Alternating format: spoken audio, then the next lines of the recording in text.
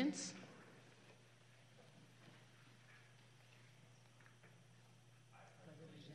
To the flag of the United States of America and to the republic for which it stands, one nation, under God, indivisible, with liberty and justice for all. I'm glad you found it. We were wondering which side it would be on this meeting. All right, Madam Secretary, roll call, please. Yes. Commissioner Bass? Here. Commissioner Kerpes? Here. Commissioner Martz? Here.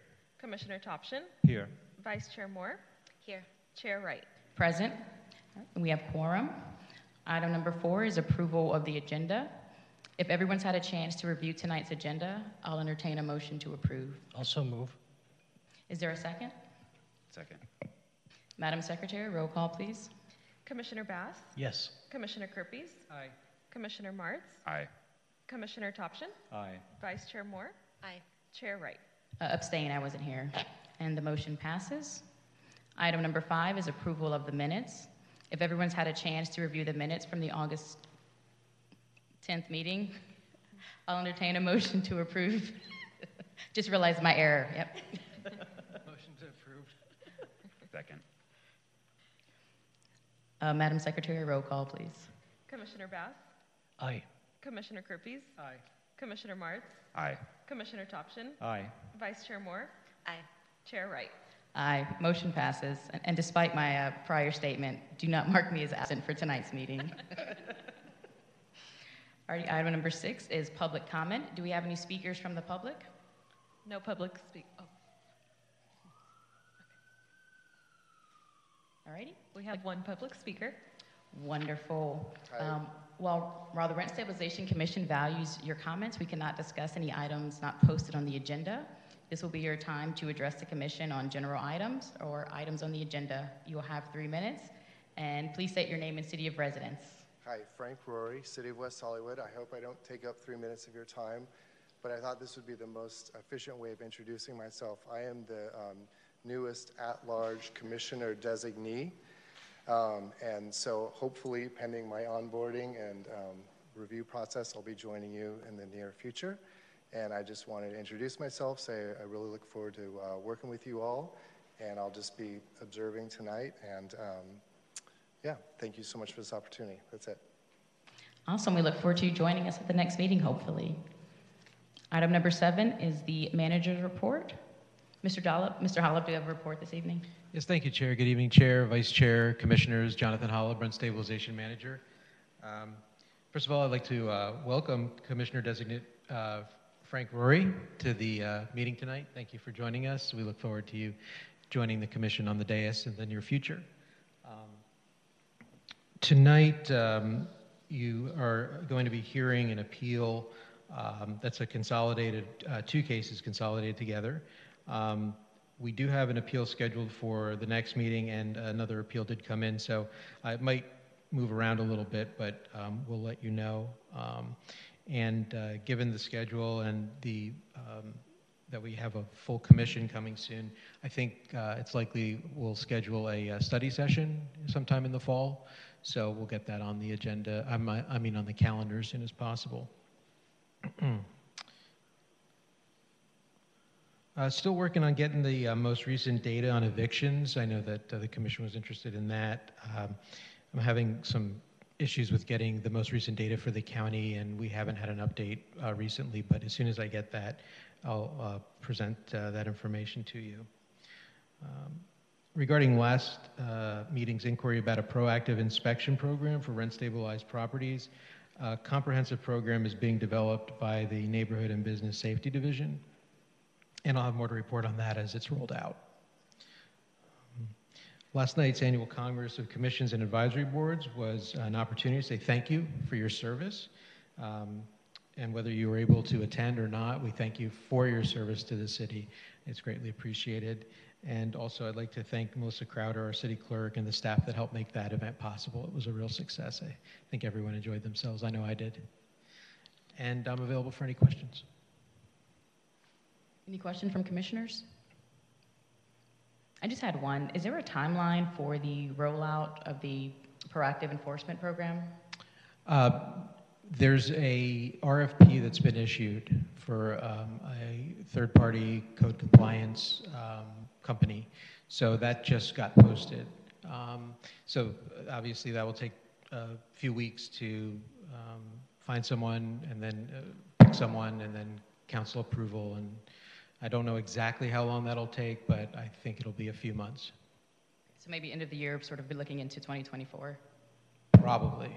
yeah. All right, thank you. Please keep us updated. Will do. I do have one question. The RFP, is that still posted online if we want to review it? I haven't seen it myself. I've been told it's online, but Okay. I can check during the meeting and let you know. At the Okay, end of that'd the be meeting. wonderful. Yeah. Appreciate it. Thank you. Item number 8 is tonight's combined appeals. The two appeals this evening are D4705 and D4792. Madam Secretary, do we have a representative for the landlord and tenant present? Chair, I'm sorry, did we skip over commissioner comments at some point? Or did I just miss it completely? We moved them to the end. Yeah, there's not the two points, but if you, yeah, it's item number 12. And do we have the parties present? Yes, the landlord is present online and both tenants are present in person. All right, thank you. All right, for the parties and the public, the ground rules for the hearing tonight is that first we will hear the staff report from our legal counsel, Mr. Natalizio. Then the appellant, here the landlord, will have 10 minutes to speak. You have 10 minutes because there are 2 appeals being heard. You can divide your time however you would like. I would recommend that you divide your first 5 minutes between presenting your case, letting the tenant for the first appeal, 4705, present their case, and then do your rebuttal, and then the same thing for the appeal for 4792. Once we get to that portion, you can let me know how you want to divide it. But in any event, the respondents, each tenant will then have 5 minutes to speak, and you can't divide that, it'll just be presenting your case. When it's your turn to speak, please state your name and city of residence. The appellant will state how you would like to divide your time, and then you will proceed with your comments. Since speaking is limited, it's very important to stay on topic and understand that new evidence cannot be considered by the commission. You can only discuss issues that were raised at the hearing or evidence submitted before the hearing was closed. Legal counsel, Mr. Natalizio, can we have the staff report? Thank you, Chair, and good evening to Chair, Vice Chair, and Commissioners. My name is John Natalizio, and I am the legal counsel to the Rent Stabilization Commission for the City of West Hollywood. This appeal was filed by the landlord in response to the hearing examiner's decision, which in relevant part granted a rent reduction relating to issues of a building's exterior painting, an on-site manager, rent drop box, and common area cleaning. This appeal involves 2 separate cases, as the chair noted, D4705 and D4729. Wendy Tucker filed the application involving D4705, and Paul Pagayo filed the application involving D4729. The cases, while filed and heard separately, were adjudicated under one decision due to the nature of the allegations and properties involved. The landlord owns both properties that are located at 929 and 935 North Genesee Ave. The properties are adjacent but have separate parcel numbers. The buildings on each properties are separate freestanding structures. However, they share various common area amenities such as a walkway, pool, laundry room, and parking garage. A decision was issued which granted a rent decrease as follows. The exterior paint for only 929 was $45. An on-site manager for both 929 and 935 of $100. The rent drop box was also for 929 and 935 was $25. And the common area cleaning for both 929 and 935 was also $15. Landlord filed an appeal which claims the decision is clearly in error and not reasonably supported by the findings made or evidence in the record. Due to just the various issues in the case, I'll defer to the staff report for analysis regarding each appeal issue, but in summary, staff believes that there is substantial evidence in the record to support the hearing examiner's decision, and staff recommends adopting resolution RSC 23-633. You as the commission have the power to affirm, reverse, modify, or remand the appeal decision of the hearing examiner. The commission reviews the hearing examiner's decision under the substantial evidence standard, which requires the commission to make sure there is substantial evidence that reasonably supports the hearing examiner's decision, is credible and of solid value. If that decision is found, then the decision must be upheld, even if there's also evidence that could support a different outcome. The commission does not substitute its judgment for that of the hearing examiner or reweigh the evidence. And as it relates to questions of law, the commission applies an independent or de novo standard of review to the hearing examiner's conclusions of law. Thank you. Thank you, Mr. Natalizio. Are there any questions from the commission? Commissioner Kirby's. Yeah, so I'm basing many of my questions on the staff report because I'm just now getting an opportunity to read the hearing examiner's decision. But can you explain or go into a little bit more detail about the comment in the staff report that says the hearing examiner noted there were 2 prior decreased cases in which a rent decrease was awarded for the elimination of a resident manager? Can you tell us how that relates to this case, and if there was, why we should be considering another one? That's from the actual hearing examiner's decision. As to those specific cases, I personally did not dive in and read those cases, but that was just a part of the hearing examiner's notes, or not notes, but part of their decision that there has been a history of this being an issue at the properties. So had the rent been reinstated? My understanding is that the rent has been reinstated based upon the fact that one of the tenants testified that they were the resident manager throughout portions of their tenancy. So my understanding is that, yes, the rent has been reinstated both times previously. Okay. And then and I will try to look as we're going on, but do you know if the hearing examiner provided much explanation in terms of how they came up with the $25 rent decrease for the check deposit box not being present? Do you recall that? Yes, I believe the hearing examiner did provide guidance as to their thought process on that. As to what specifically they said, I would have to double check, but I believe as long as I knew that it's in there. I believe there's something in there, yes. Okay. And then I think my final question is, can you explain this is more of just this procedural, but why the length of time from the start to where we are today? Why did it take so long for the cases? I understand that there's 2 cases being combined together, but it just seems like a really long time that this process has gone on. I don't have a good answer for you other than that's just the time it took for between it being filed and hearings being held and decisions being issued.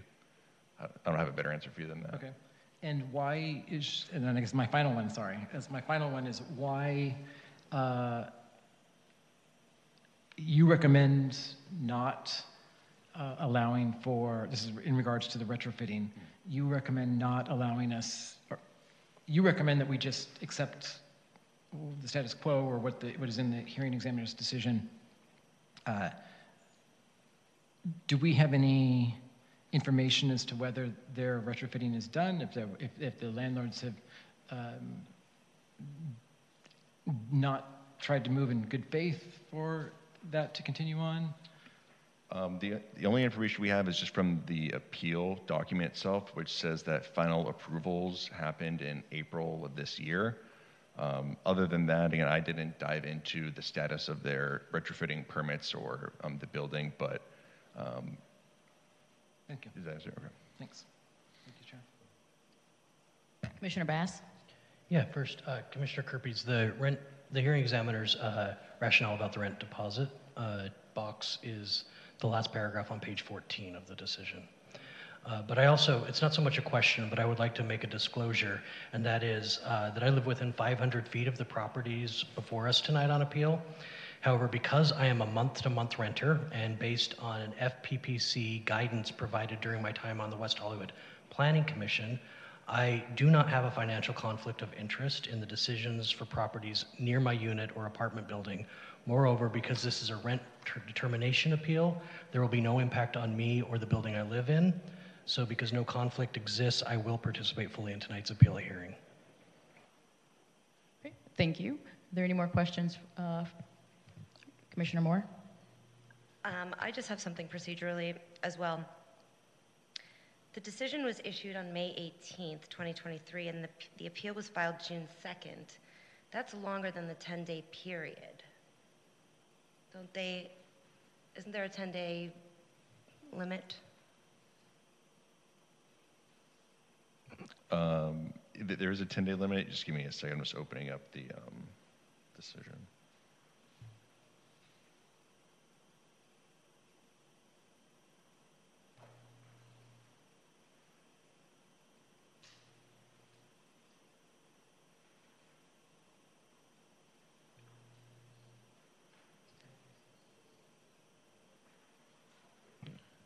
It's 10 business days, and there was a holiday that fell during that time period, so it actually kicks out the period an extra day.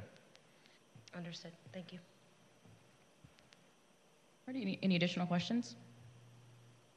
Alrighty, and I understand that we do have public comments on this item. Yes, there's 3 public speakers on Zoom. Alrighty, you will have 3 minutes to make your public comments. Before you begin, just state your name and city of residence, and then you may begin your comments. Donna, you can go ahead and unmute yourself and state your name and city of residency for the record. Hi, everyone. My name is Donna Kim. I reside at 935 North Genesee Avenue, apartment 9 in West Hollywood. And do I continue with my comments? Yes, go ahead, please. Okay.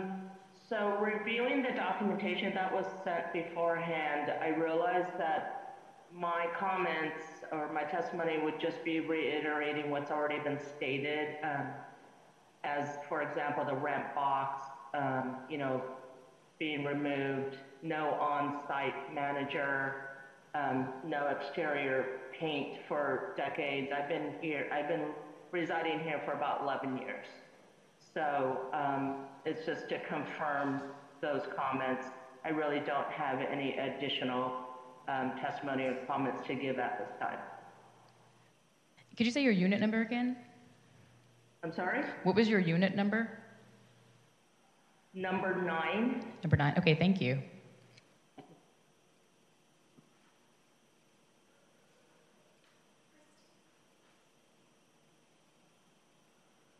Christine, you can go ahead and unmute yourself and state your name and city of residency, and your 3 minutes will begin. Hi, thank you. Sorry, I'm having some trouble hearing, so apologize if you can't hear me as well as you should have. I'm at 929 apartment 5.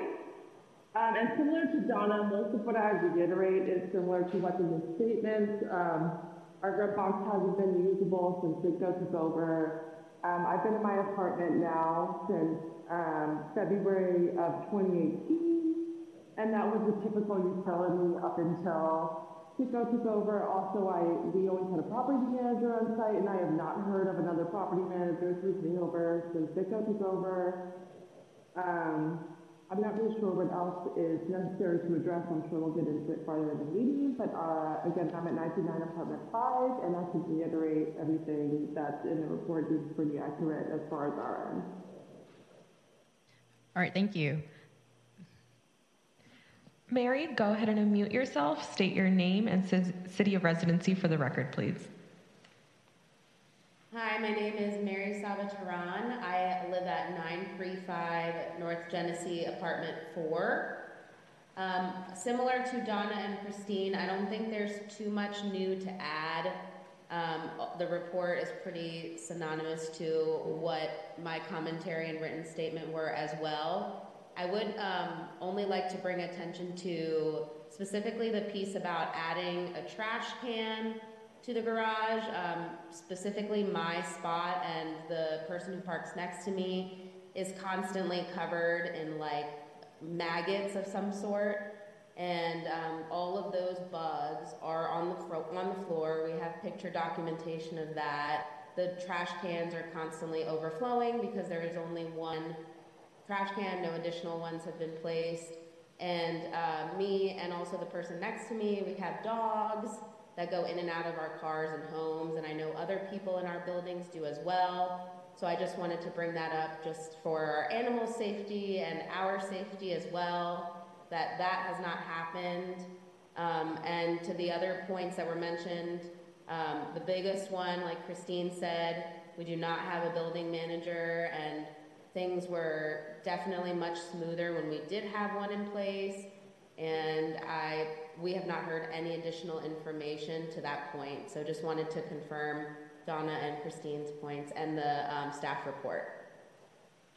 Okay, thank you. And if there were any new items that you said, you may want to reach out to the Rent Stabilization Division. We will now move into the speaking portion of the evening. The landlord, I understand, is on Zoom. Can you hear me?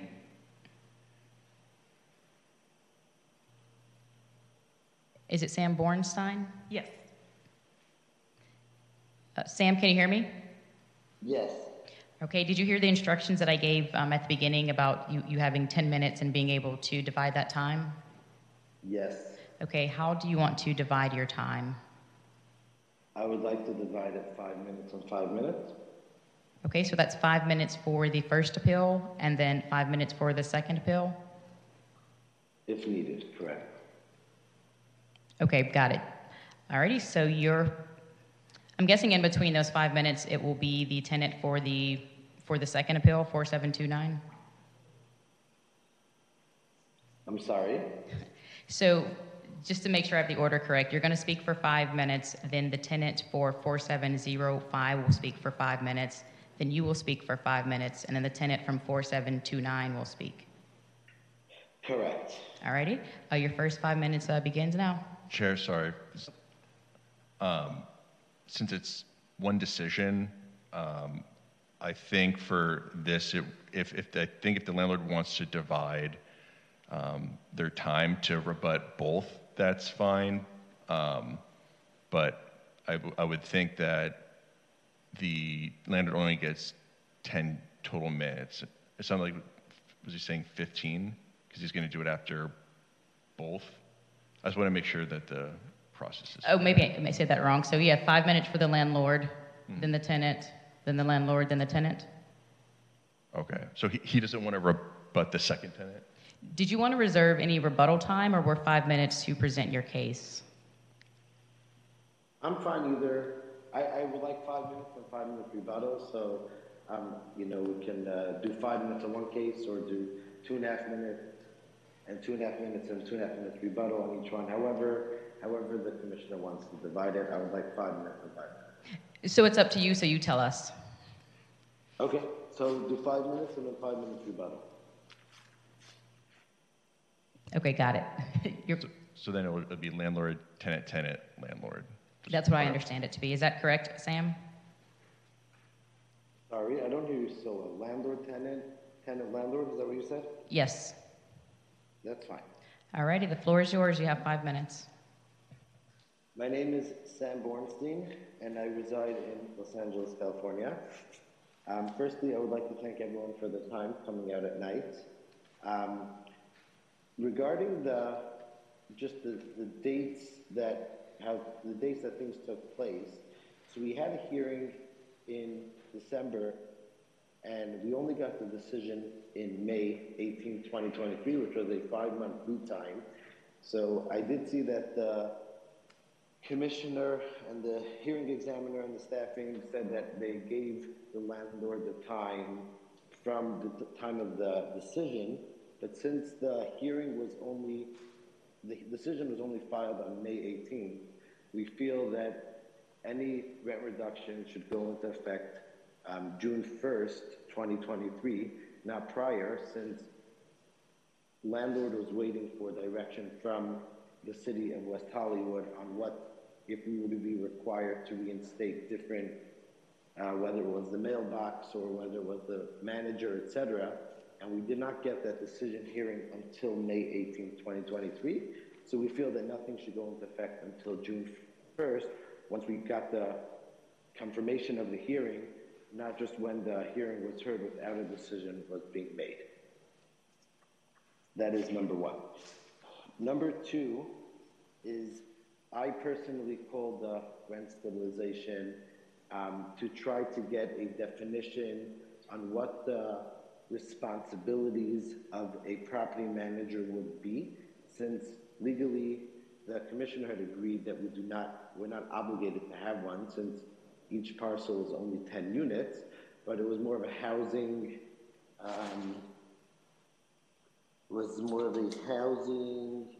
service that was there that was removed. We would be required, but I tried getting a very definitive confirmation on what the city is requiring the resident manager to do.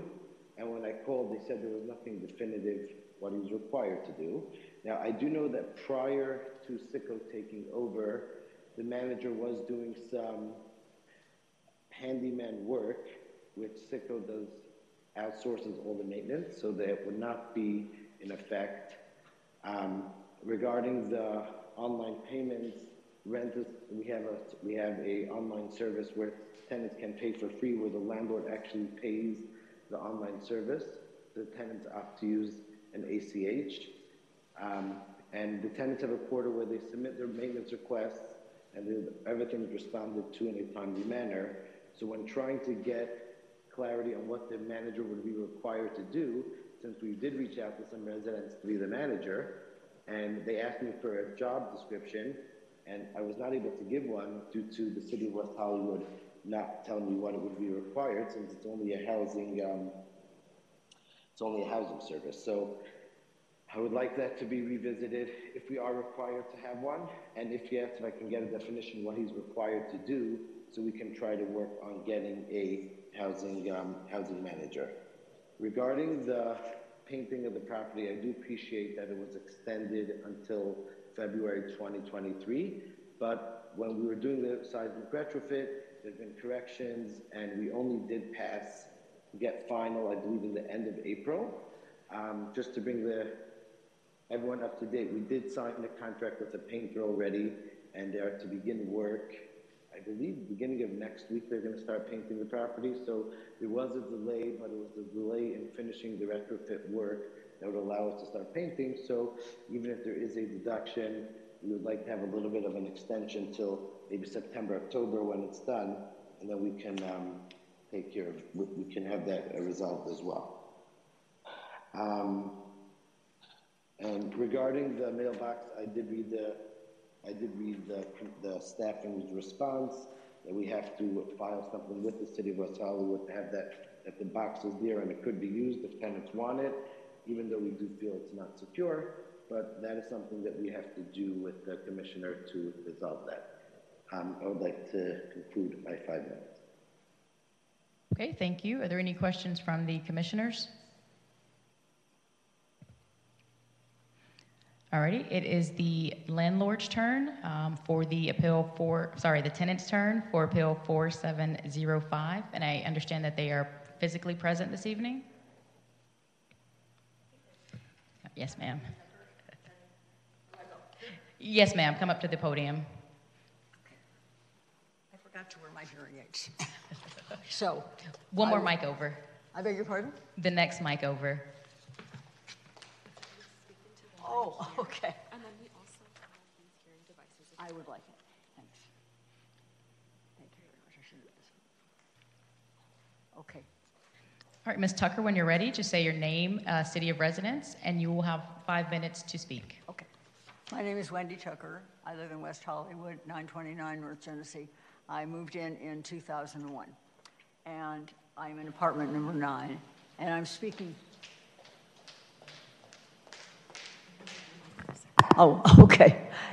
Wendy Tucker, 929 North Genesee, apartment number 9, moved in 2001, and I'm speaking in behalf of the property at 929 North Genesee. And I simply would like to reply to each of the items that the landlord, and I am puzzled by this because my understanding is that Mr. Bornstein is the owner or the manager of the management company, Sitco Properties, but is not the landlord. The landlord, as I understand it, is a man named Steve Fleischman. but that's perhaps another matter altogether. Nevertheless, the issue of the exterior paint. Nothing has been done on the exterior paint since I moved in, nothing at all. The resident manager, we had a resident manager consistently when Citgo came and took over the management of the building in July of 2022, they removed the resident manager. Although 929 is 10 units and 935 is also 10 units. An earlier decision by the City of West Hollywood indicated that it was regarded as a common property and entitled to a resident manager. So with this very brief interval, we were without one. It's not so brief, actually. We need a resident manager on site. Citgo closes early on Fridays. We have no access to any kind of response if anything is needed after they close at 5 o'clock, and on the weekends from 3 o'clock on Friday afternoon until they reopen on Monday. A resident manager in the past has been very helpful because they have been available if we needed a plumber at the last minute. Resident manager is also able to fix minor things in the building, unclog toilets, fix faucets that are dripping, things that they are able to do. We were given one, it was taken away when Citgo assumed the management, and it has not been restored. In terms of the rent drop box, we consistently had a rent drop box that was mounted outside an apartment on the second floor of the 929 unit. And we would drop our rent off there every month. It was removed. The box technically is still there. It just can't be used. So we either have to use the portal that they've provided, which doesn't always work and is confusing for people like me that are elderly and not computer savvy. And there are a number of us. Otherwise, we have to go over to their office or mail it in. I have mailed my rent check in a couple of times, and it never arrived. And once I had to go to the bank and stop payment. It's very inconvenient. I think we're entitled to the rent box. And this was something that we were given before. We had it. It was arbitrarily taken away. And then finally, the cleaning. There is really almost no visible, obvious proof of any kind of good cleaning. The vestibule that serves the 929 building where I live, there are two entryways. The vestibule where I live has never been cleaned at all. It may have had some sweeping, but prior to Citgo's taking over the management of the building, it was washed every 10 days. The man was there, he was there with his cleaning equipment. I saw him, it was obvious that it had been cleaned up. That has not happened since July of 2022. And it's filthy. And the banisters are dirty and gritty. We should have regular ongoing cleaning so that we don't have to live in these conditions. The garage also, there are maggots, there are rodents, there are vagrants down there who come in and stay there overnight and leave their drugs and their food and their clothing behind. The garbage pails are overflowing. There's very poor maintenance there. So these are the things that I'm asking for and the challenges that I'd like to make. All right, thank you. Okay. Do we have any questions from the commissioners? Commissioner Bass? Yes, I have a question for you, right in front of you. Right in front of you. Hi. Okay.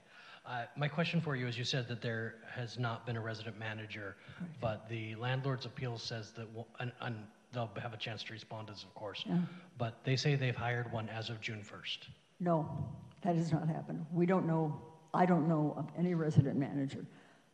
Okay, so no hours posted or notice or Nothing. anything? Okay, no thank notice, nothing at all. Thank you. Commissioner? Yes, I have a couple questions for you. Sure. Thank you. My questions are related to the on-site manager as well, but I want to go back to when you had an on-site manager. When was that? The last time we had an on-site manager was June of 2022. Okay. And that is Paul Pagayo. He's here this evening. Okay, so 1 second. So June of 2022, when was it that you received, it makes reference in here that in the past you've been through this hearing process before and you received a reduction for not having a manager. Yeah. Can you explain that to me? Sure.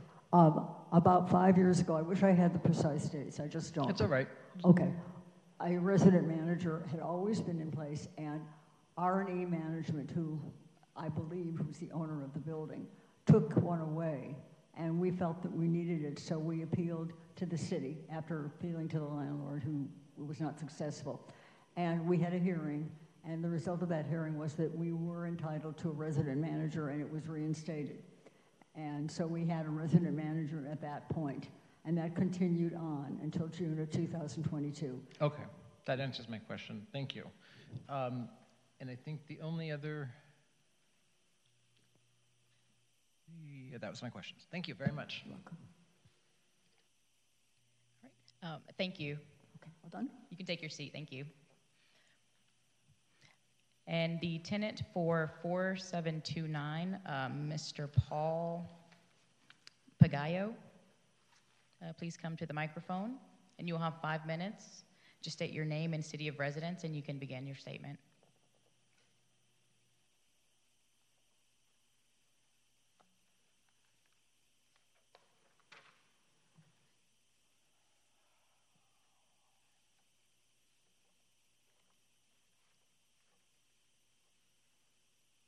Hello, can you hear me okay?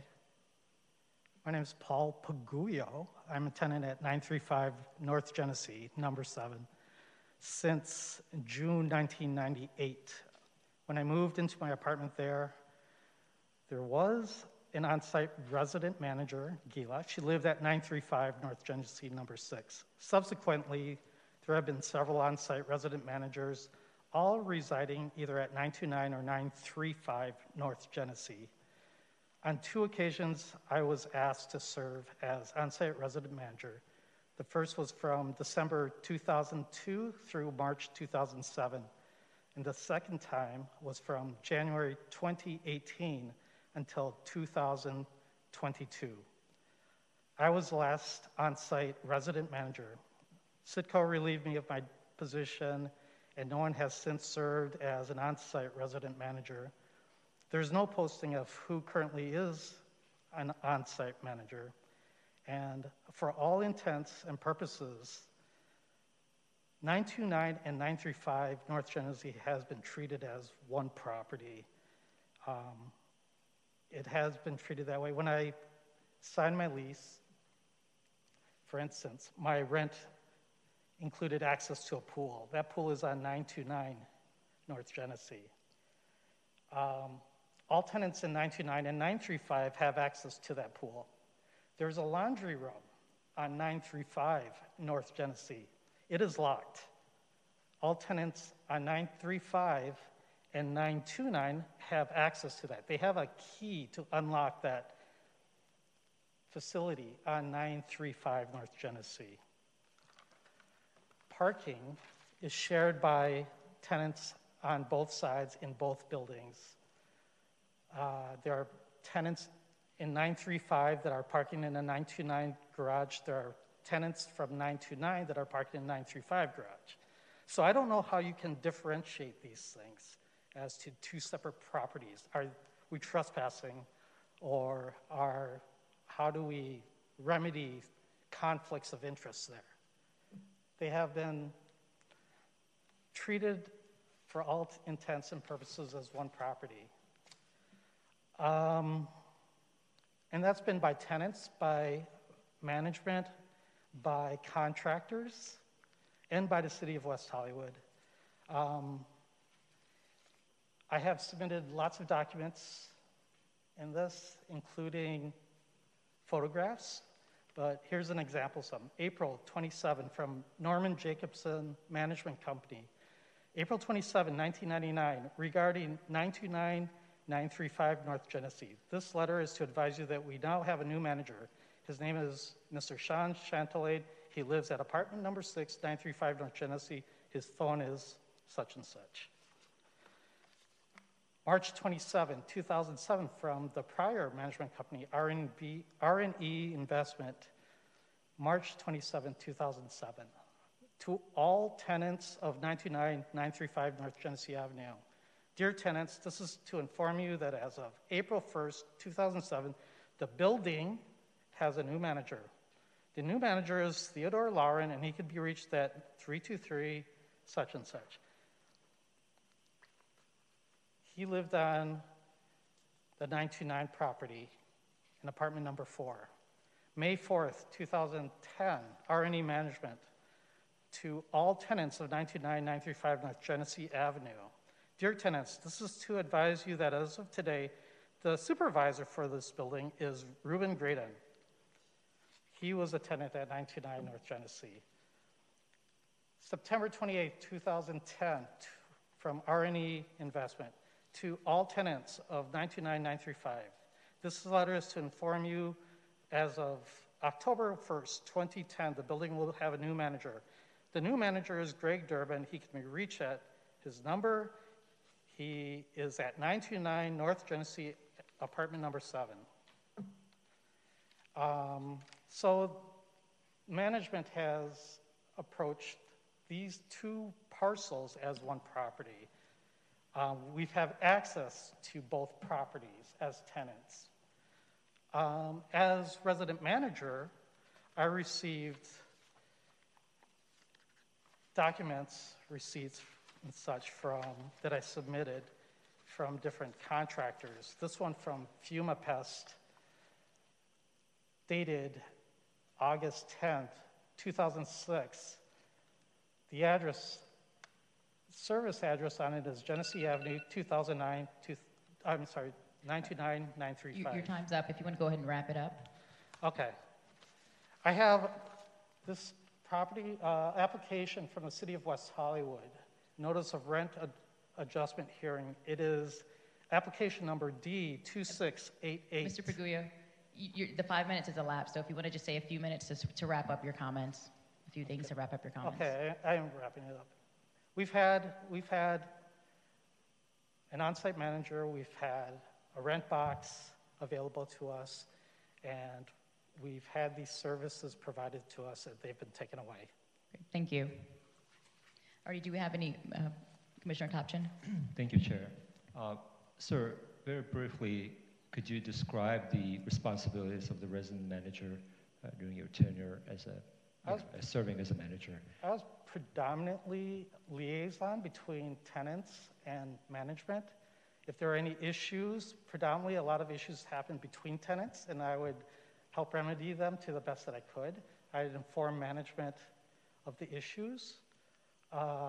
If there were problems with the building, if there were leaks, if there was damage to the building, if there were homeless issues, those sorts of things I would notify them of. If trash was overflowing, I would help to remedy that.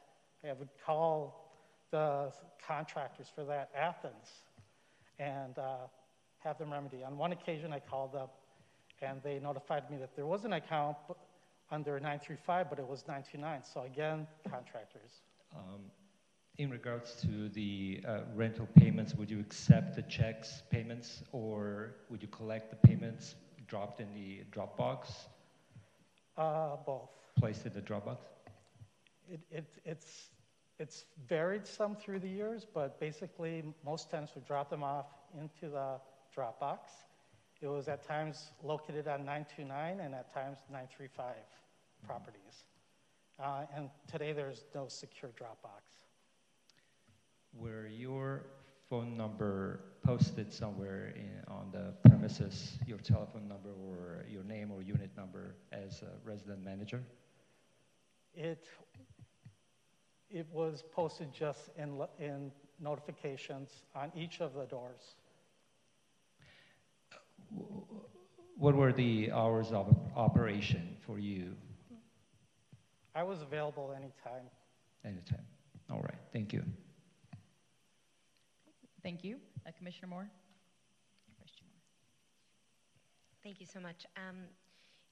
Just to be clear, you were the resident manager for both 929 and 935. There were not 2 separate, even though you lived at 935.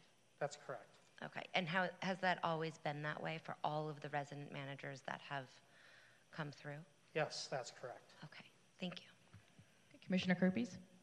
Just kind of a follow-up to Commissioner Top Gen's questions. Did you have posted hours? I know you worked a lot as the resident manager, but did you have posted hours in a posted publicly? And do you recall what hours those were? I know it was a while ago. I don't recall having posted hours. Okay. Tenants could reach me at any time. I gave them that was something that I allowed them to do. Yeah, I understand. They could call me, they could leave a message, I would get back to them. Great. Thank you.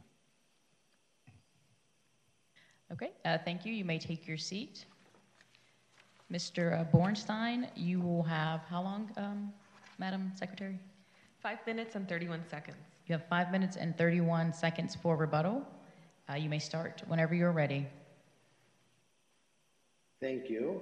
I would like to just respond to what the last tenant had just stated, that there was no hours posted for the on-site manager. It was more that he was available, which Citco currently does have a manager that's available between work hours 9 to 5. Citco also has an answering service that's available 24 hours a day, 7 days a week for emergencies that do come up after hours so that they can be addressed properly, accordingly, and expeditiously.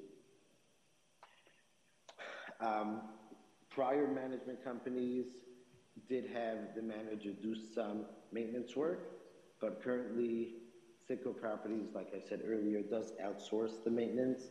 We would not take the liability of having someone do maintenance work without being licensed and insured.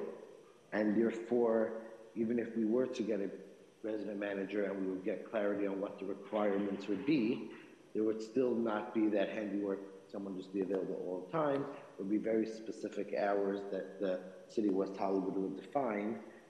But we are of the opinion that we do have a manager, we do have an answering service, we have someone that's available 24/7 to take care of the residents' issues.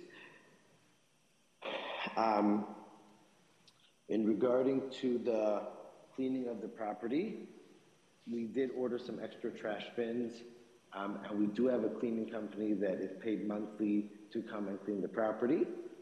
Whether they power wash every time they come, their form of cleaning, but they're definitely there. I believe it's 2 or 3 times a month, and they're cleaning the property. The wind does blow some stuff onto the property, but the properties are generally very clean, and we're happy for anyone wants to come meet us at the property and check that out.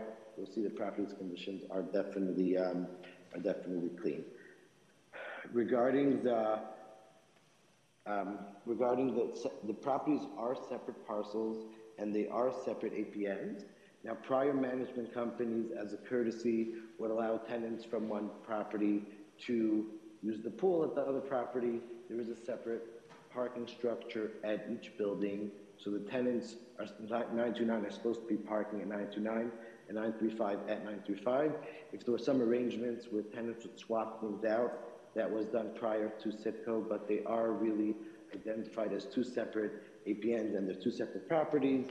Managing companies, okay, as a courtesy, tenants can use the same laundry room, they can use the pool, but they are definitely 2 separate parcels.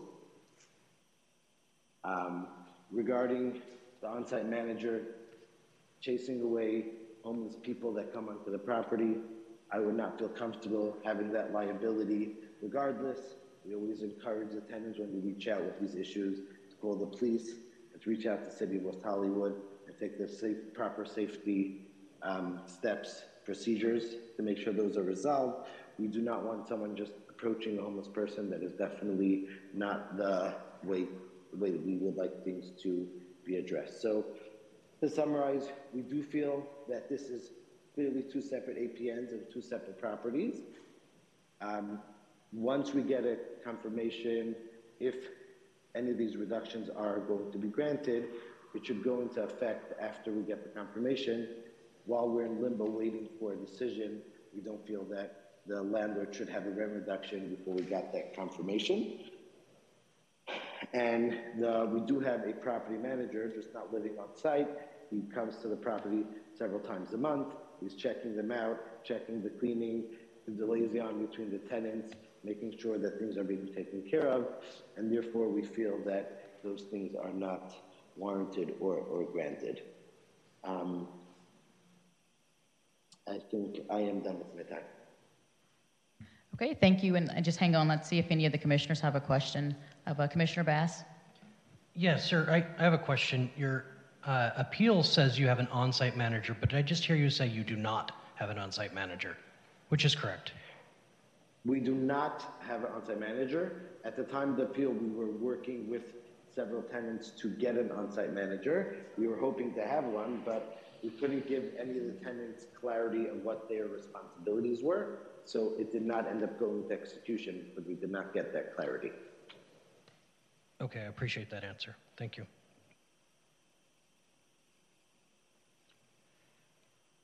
Commissioner Moore? How often do you have the cleaning crews come in to clean the common areas? I'm sorry? How often do the common areas get cleaned? I am not sure if it's once a week or it's 2 to 3 times a month. I have to check the contract. Okay, thank you.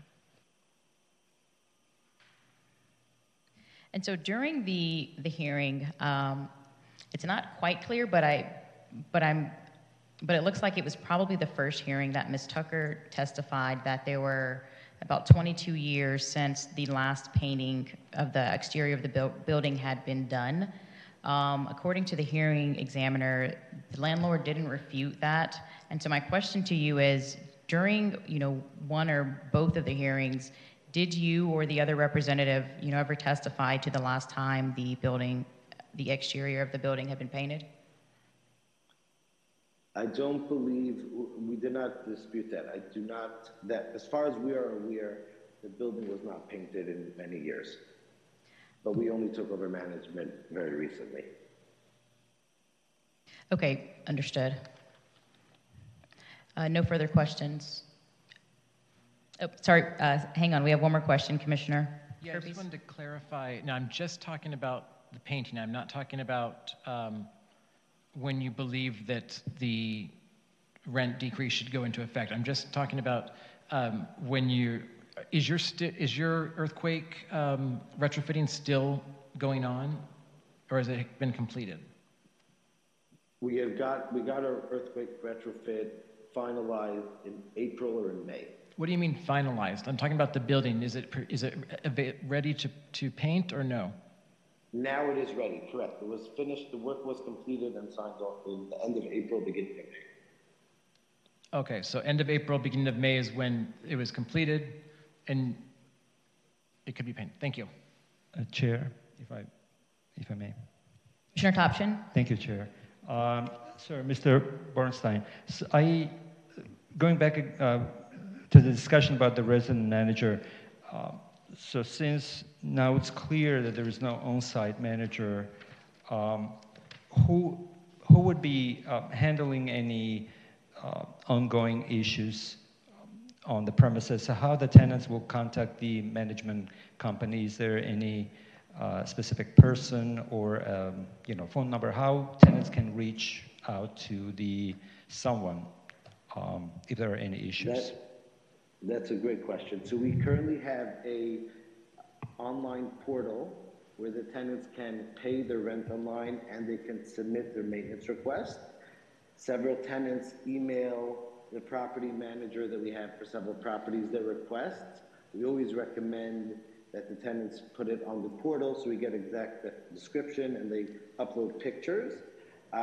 Tenants that are not comfortable or not so computer savvy, we allow them to call the office and submit a maintenance request to the secretary, and she submits the work order on their behalf, and the work orders are assigned to vendors every single day. So for those who are not computer savvy, so would be a phone number for them to reach 24/7? Is there, how often the messages will be screened? What if there is an urgent emergency situation, leaking pipe or anything like that? Correct. So how responsive and quick the management company is? There is 2 phone numbers for tenants to call, and tenants got these numbers when notices were posted at the property, and I believe it may even be posted on the property, these phone numbers.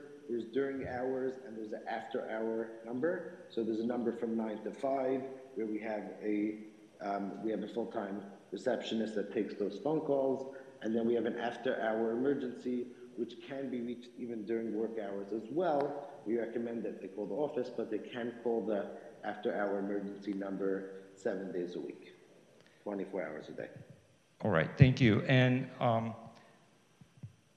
but what can you say? What were your intention? Are you thinking of restoring on-site manager services, or your intent to leave as is?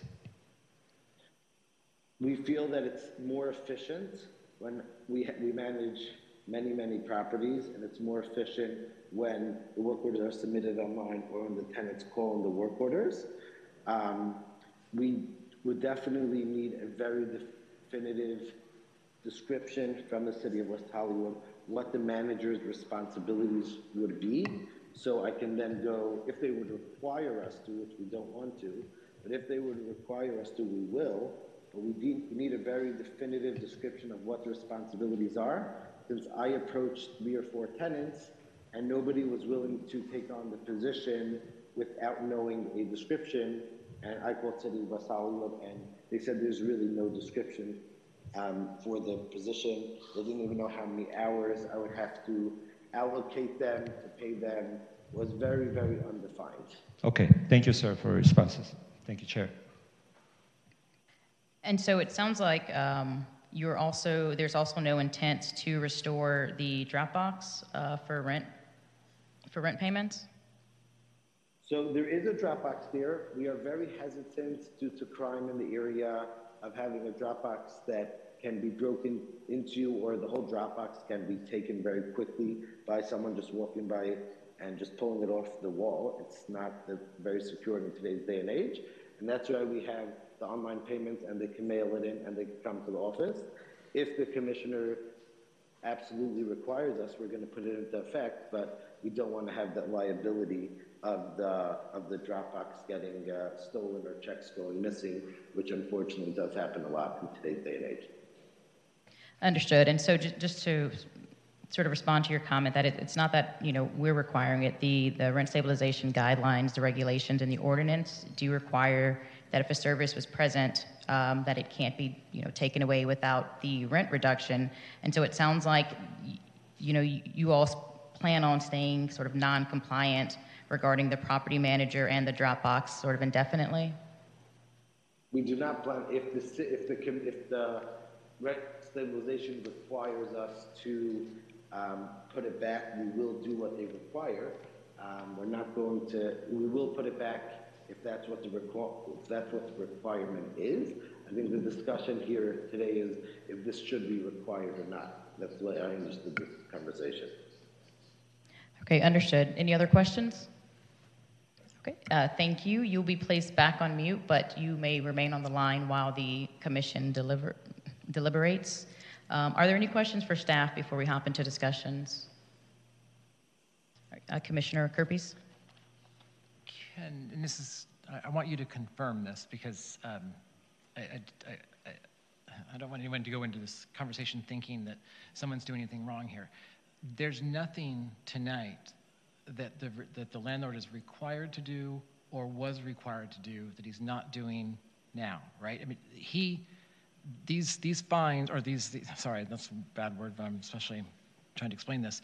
These are not penalties for the landlord not doing something. These are a reduction in service, and the value is what the tenants get in replace of that service. But no one has done anything wrong on what's here in front of us tonight, right? He's not required under our ordinance to have a on-site manager. He's not required under our ordinance to have a box. He's not required to do any of that. However, because it was a reduction in service, the tenants are given a value, or there's a value associated with that they are given, and he then decides which one he wants to do. I mean, he never has to do anything. I mean, other than the painting. The painting, I'm sorry, he does have to do that. That's required by ordinances. But other than that, he's nothing wrong, right? Like that he has to comply with. Sure. I think the general gist of what you're saying is true, but I guess let me be more kind of big picture here. So the ordinance sets forth the requirements for units that qualify for rent stabilization. And in there consists a number of things that landlords have to do as it relates to maintenance of the property. It defines what a housing service is. And rent reductions are the result of a housing service or a required maintenance either being eliminated or substantially reduced, and there not being a correlating rent reduction for that service. And so what the rent reduction process does is determine whether or not there has been a substantial reduction or an elimination, and then awarding the rent reduction that should have been provided by the landlord for that loss of service.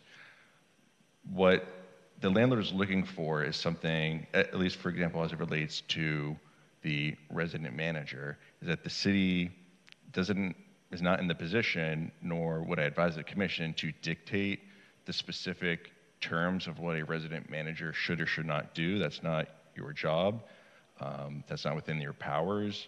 It is up to the landlord to determine what were those services provided by a resident manager at the time of the termination of the service, and those are what need to be restored. The commission doesn't have the facts. They're not the hearing body on this. What the commission can do is determine whether or not the resident manager was provided as a housing service, which the hearing examiner found, and whether that was eliminated. As to the specific services, that's ultimately going to be something that the landlord's going to have to figure out. It sounds like there is a current tenant that has that information, and then once that is reinstated, they can file for a compliance determination.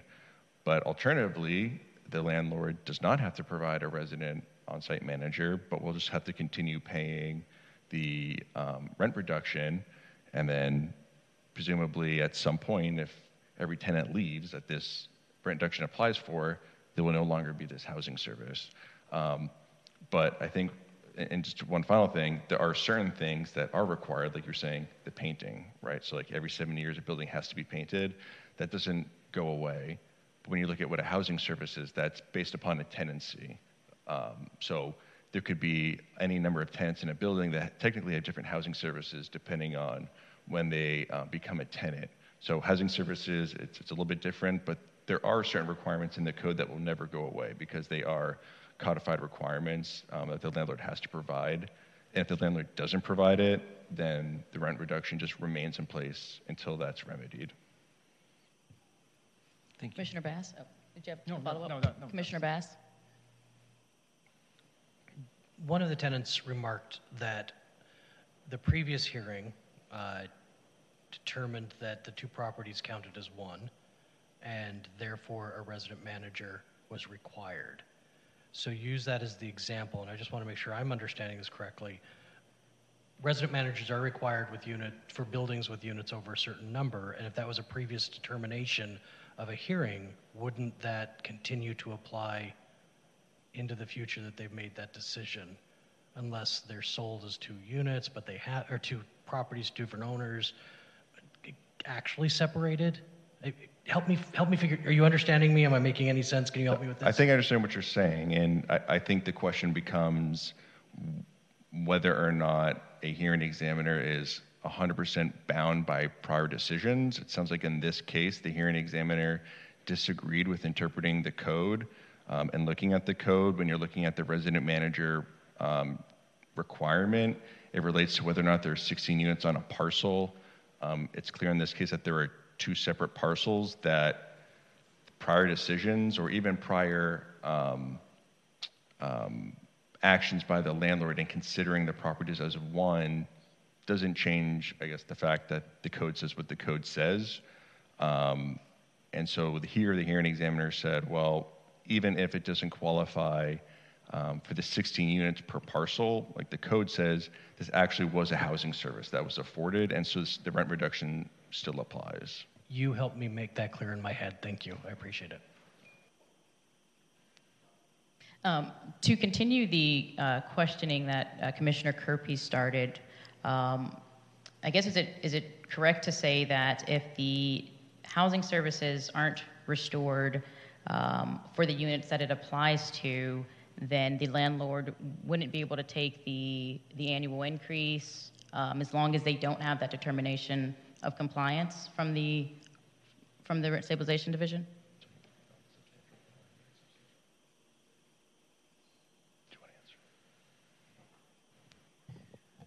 The inability to take an annual general adjustment doesn't relate to the failure to comply with provisions of the code other than the failure to re-register. And as far as I know, these units are re-registered, so that's a separate issue. Compliance with these particular requirements would not impact the ability to take the AGA. Now, the AGA would have to be applied to the lower rent. Thank you for the clarification. All right. Does any commissioners want to kick us off in the deliberations this evening? Chair, I may start. Okay. And I think we'd close the hearing or close the record on the hearings, and then Commissioner Topchin. Thank you, Chair.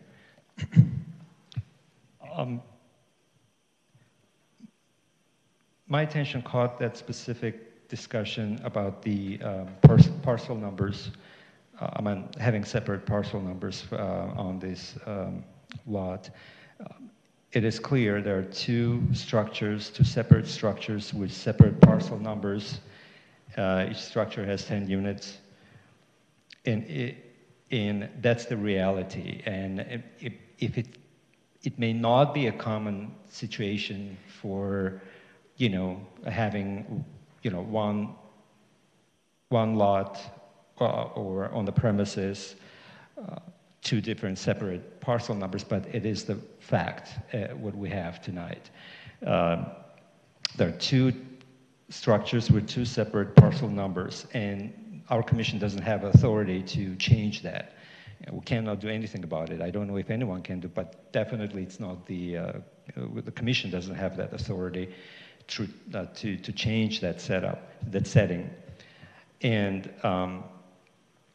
having said that, in regards to the on-site manager services, so we have to treat these two buildings as separate. We cannot require, the code does not require the landlord to have an on-site manager because the number of units per parcel is less than 16, and the state law requires also, and our municipal code is consistent with the state law, if there are 16 units or more, so then there is a requirement to have an on-site manager. Here, there is no requirement to have an on-site manager because there are separate parcels, as I said, each of them 10 units. And if we read the RSO, specifically the section 17.56.010 under maintenance standards, subsection H, that clearly references the wording, the parcel on which there are 16 or more dwelling units. So we don't have that particular scenario in our case before us tonight. So therefore, there is no doubt in my mind that the decision that these are two separate parcels, there's no question about it. This is kind of more for the tenants to understand the decision on separating these two buildings and not looking into as 16 units or more. In regards to continuing the on-site manager issue, although there is no requirement under the state law or the municipal code to have an on-site manager, but the fact that the tenants had on-site manager housing services, that allows for a rent reduction if the services are removed. So we are treating the on-site manager not as a requirement per the code, but as a housing service that was given to the tenants by the landlord, by the previous ownership or the landlord. So therefore, the decision to give a rent reduction to both buildings and the affected tenants is correct. And I'm definitely going to support that part. And I believe the amount for the rent reduction is also reasonable, considering the current updated guidelines that we have. I mean, the examiner had before him or her. So I would agree with the on-site manager decision here on the rent reduction matter. And I would like to answer the question that the landlord raised a few times during the testimony. That the city is not going to, or the department is not going to provide your description, the job description, or the description of the duties for the on-site manager if you choose to, restore the services, the housing services. So that would be up to you to decide what type of duties or responsibilities the on-site manager should have. So the only thing the RSO mentions, again, if there were 16 units or more, that the requirement to post the contact information or post the regular business hours, but this is when there is a requirement to have the on-site manager. Here, if you choose to reinstate the on-site manager housing services, so it's going to be up to you what type of duties or what type of responsibilities that person will have. But those responsibilities have to be consistent with what the tenants had before. Otherwise, that would still be a possible reduction of rent if there is no substantial restoration of the service. So in other words, it's going to be your decision what type of duties you will impose on that manager, on-site manager, if you choose to install the on-site manager. In regards to the exterior paint, and I agree with staff's recommendation on this matter as well, that should apply to the building number 229 only, and I don't believe there is the extension would be applicable. The fact is, it's undisputed for 22 years, the building has never been painted. The exterior paint is the same for over 20 years, and the fact that there is a seismic retrofit, staff's recommendation is clear, so there is no need for the extension, and I would agree with the recommendation on this matter. As for the rent drop box, so clearly it is undisputed. The drop box was there. Again, that's a housing service that was provided to the tenants. And not everyone is computer savvy, as you mentioned. Not everyone can make payments online.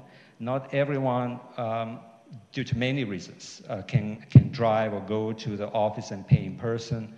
So, and there's no on-site manager to pay the rent to on-site managers. So it seems like, Dropbox was a service, an important service for these tenants. So therefore, a rent reduction should be given if the service is no longer there. And it's a convenience, it's a comfort issue, and it's also a necessity to have that drop box on the premises. The common area cleaning, I'm not going to be really discussing a lot about it, because if there was the examiner's finding that the rent reduction should be granted, I was not there. I don't know. I'm not gonna dispute the decision of the examiner, because I don't know what the examiner looked into specifically and what the testimonies the examiner received. That's the decision of the examiner, and I don't have any reason why I have to change it. So I think it's consistent. The record evidence shows that the decision of the examiner was correct in this regard. And in conclusion, I just want to say that Commissioner Kerpis brought this up, and the legal counsel explained, a rent reduction is not a penalty. It's not a fee. We're not penalizing the landlord, by imposing these rent reductions. This is basically compensation for the service that was lost. The service was there, and the service was included in the rent that the tenant paid. So now, if the tenant doesn't have that service anymore, the rent cannot be the same. It's a very simple logic behind the rent reduction requirement. And if the service is no longer available to the tenant, the rent cannot remain the same. The rent should be lower. And that's what the examiner decides. The examiner decides how much, if the rent should be reduced and how much, by how much it should be reduced. And I think here the examiner's findings are correct, and I would agree with the amounts. And lastly, I just want to say that when there is a decision on a rent reduction, the owner of the property, the landlord, doesn't have to comply. You don't have to, restore the service, but in that case, the rent reduction will become permanent. And if you choose to restore the service, then you have to file a request for compliance determination, and the rent will be restored. So it's a very simple scenario. So having said that, I would support the staff's recommendation. Thank you very much, Chair. All right. Thank you, Commissioner Topchin. Commissioner Martz? Thank you, Chair. I will try to be brief. This is a big, long, messy one, but I think there are some main points. As to when this goes into effect, our rent stabilization regulation 60038 is clear. It dictates when the effective date is established. We don't get to pick and choose when that happens. I think the staff's recommendation is correct. The hearing examiner is correct. I know this is a new management company, so you don't have the fault of the prior management company. However, when you step in as the new management company, you own the good, the bad, and the ugly. So this one of the two properties has not been painted in 22 years. That is particularly egregious to me. For the hearing examiner to postpone the date of enforcement on that, that's a discretionary decision. It's not mandatory. I think the hearing examiner gave an appropriate amount of time for the postponement. I would not be in favor of a further extension of time. Once it's finished, do a compliance determination, and if it's done appropriately, then, like Commissioner Topchin said, the rent may be just restored. That's not our decision. That's for code compliance, but that's how the process works. As to the resident manager and the drop box for the rents, there was a credible statement from one of the tenants here about the issues that come about from not having the resident manager on site and not being able to use the drop box. There's issues with age, there's issues with technology. To me, having a distant phone number for the office is not equivalent at all to a resident manager. It was a housing service. Mr. Paguglio testified to the various things that he did. I know where I live, I don't have one, it's a lot easier to go down and knock, especially if you have a relationship, to say, hey, this is broken. Leaving a voicemail for whoever, it's not the same. I don't think that that is equivalent to being a resident manager, so I would support that. This is a little bit outside of tonight, but there was a discussion about the crisscross of the properties and be able to use the other side's properties. Landlord's representative testified that those are courtesies that you can use. No, those are housing services. If they're provided to a tenant and you take them away, that's what brings us to. So they're not a courtesy, they're part of the tenant's contracts. As to the question, I know the landlord's representative talked about this several times, and I understand the difficulty of not having a definition of what a resident manager is and what they do. Like has been discussed, that's not our place to say what that is. This is a housing service. There is someone that did that before. That's also a compliance determination. So if you bring a resident manager back, you give them XYZ duties, the compliance determination will determine whether that is an appropriate level of services to match what was there or not. Legal counsel of your own may be the best bet for that. There's a lot of attorneys out there that can walk you through this. So I think staff's recommendation is correct. I think the hearing examiner was correct. There's enough evidence in the record, substantial evidence to uphold that decision, and that's what I would vote for tonight. Thank you. Thank you, Commissioner Bass. Yeah, it is complicated, so I have a few comments. But in general, I agree with my colleagues who've already spoken. Yeah, the issue, I'm going to go right through how they're listed in the resolution that the staff has prepared for us. When this takes effect, that's a matter of law. We have no discretion on that. So if the landlord has a problem with the way that that is determined, that's an issue of changing the law with the city council, not one for us to consider tonight. And that's what the exception of the leniency that the hearing examiner has and that we have on considering earthquake retrofit for the painting. But we don't substitute our judgment for the hearing examiner, and that's good because I wouldn't have given any leniency for an earthquake retrofit when the building hasn't been painted in 20 years. But that's neither here nor there because the hearing examiner gave that discretion, and I believe that's fine. I'm also not persuaded that we should extend that in that the earthquake retrofit by testimony tonight was completed at the end of April and the building still hasn't been painted, and we're at the end of August. So I don't know why it's just not been painted. The law is very clear on this, and it's available on the city's website. So it has to be painted every 7 years. So the arguments about we were waiting for, going back to number one, we were waiting for the hearing examiner's decision. The law says you paint the exterior of the building every 7 years, and that's available, and that doesn't change based on the hearing examiner's decision. When it comes to the on-site manager, I'm disturbed. I get frankly offended when I feel like we're being told two different things. And so I'll point out that the appeal to this Rent Stabilization Commission, which was signed on June 2nd, says as of June 1st, we have an appointed and on-site manager for all maintenance. So if it's signed on June 2nd saying that a manager was hired on June 1st, but we're told tonight that there was no manager, I just find that frankly offensive to be told two different things. It seems untrue. So I will just point that out because having somebody off-site is a choice that can be made, but I don't like to be told that they're on-site and then they're not. The drop box, easy solution, get a more secure box. If it's required, the hearing examiner decided it was a housing service, and if the concern is the safety, I would imagine with a couple months of this rent reduction, you could probably buy and install a very secure box, and then everybody would be happy and it would be resolved and the rent reduction could be removed through a compliance determination. Same thing with the cleaning. I heard all about the power washing and the trash and the rodents and the maggots and all of that, and the answer in the appeal was that some trash cans have been added.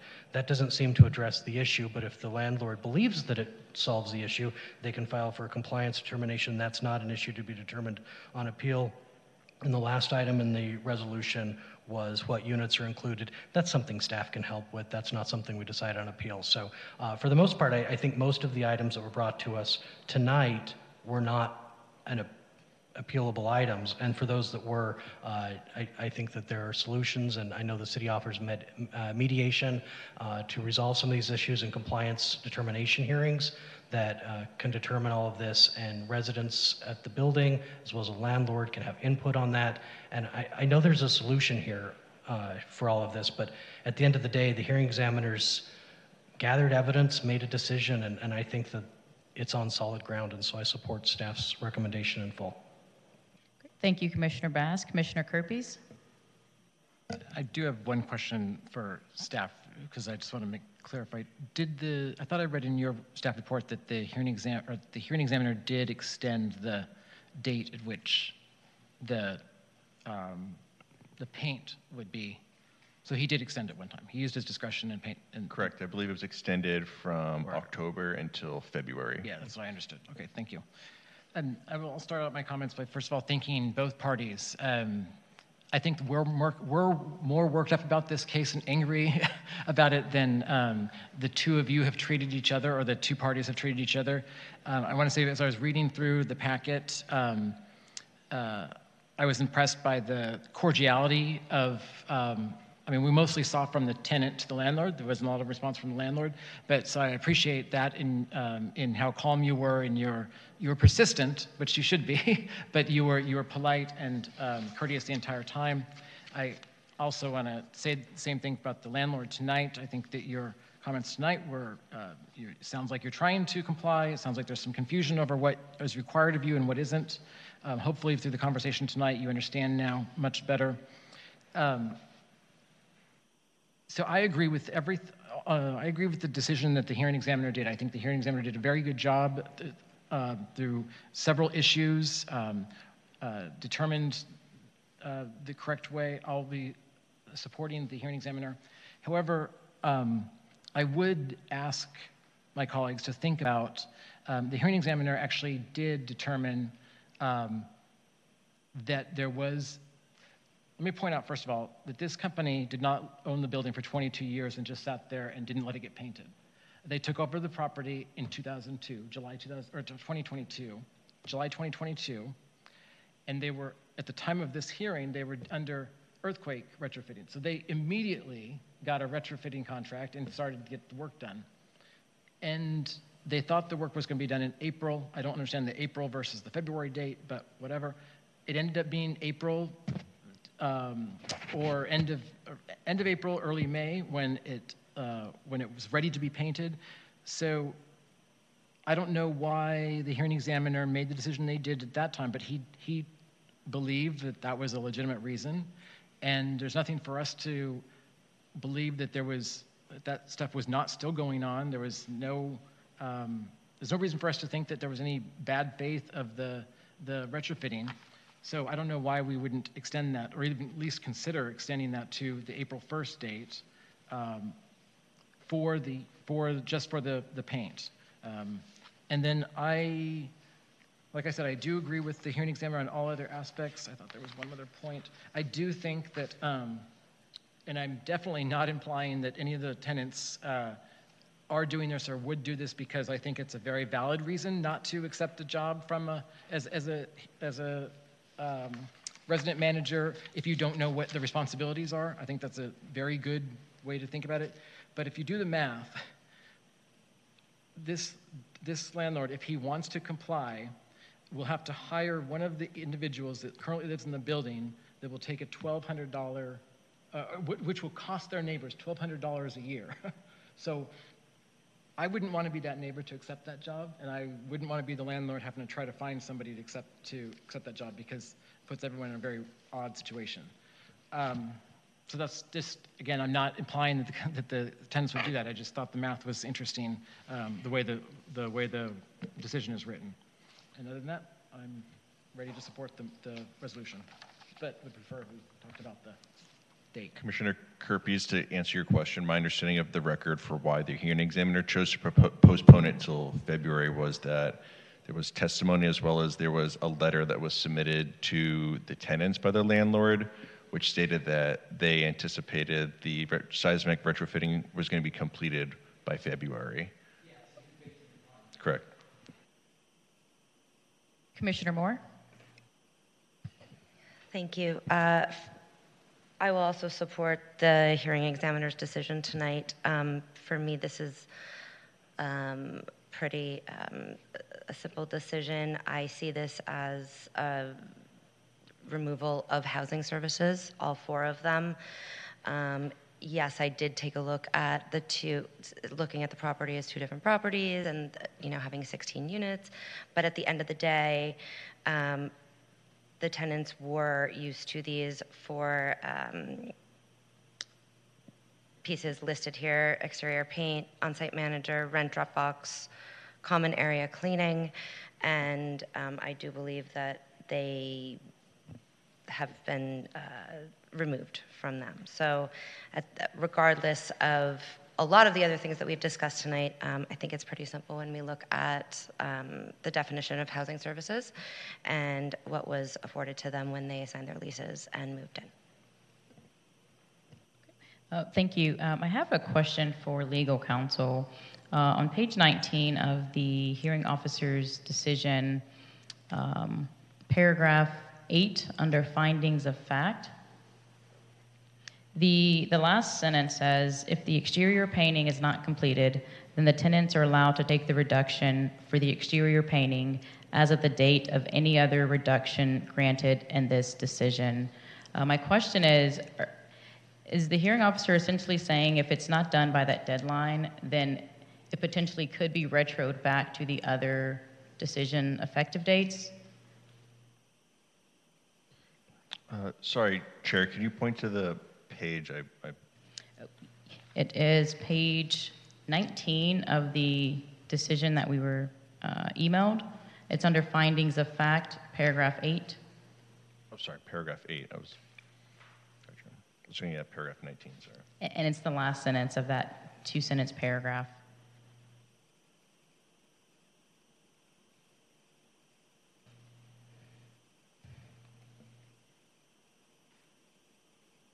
I see what you're saying. Yes, at least with how the code is written, if the postponement happens, it should be from the date of the postponement, not going, for example, if the hearing examiner granted the postponement from October to February, then even if it's not done, it should be the February date. It shouldn't go back to the original date. So if that's what the hearing examiner wrote, I don't think that that's a correct interpretation of the code.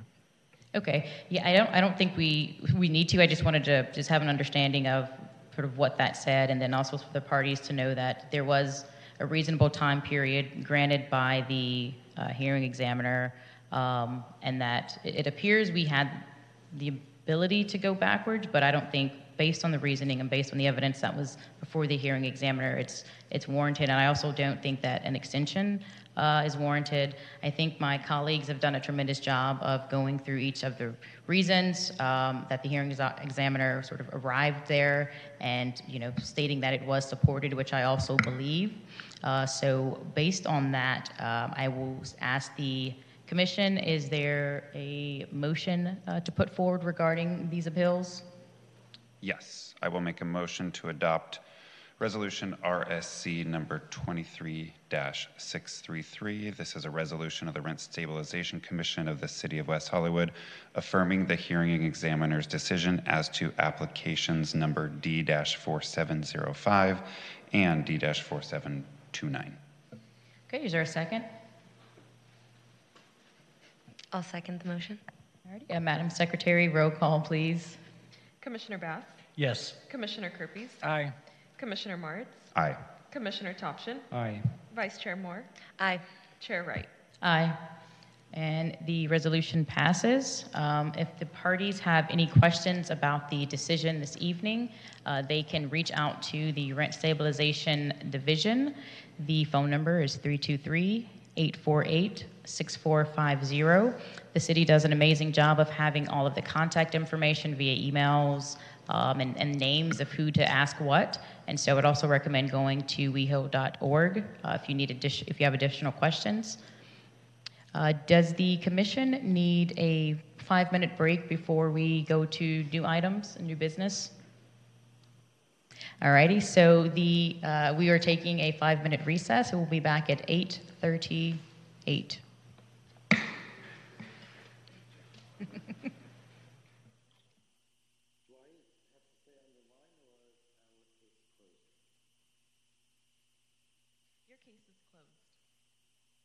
Thank you so much. Thank you, everyone, and have a great night.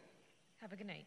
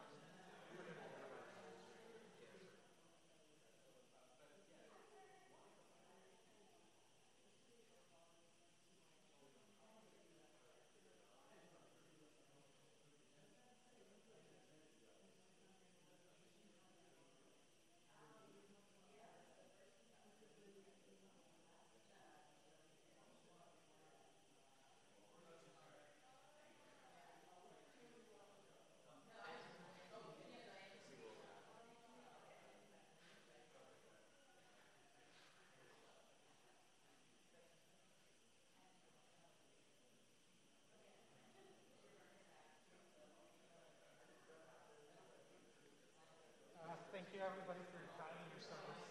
Thank you.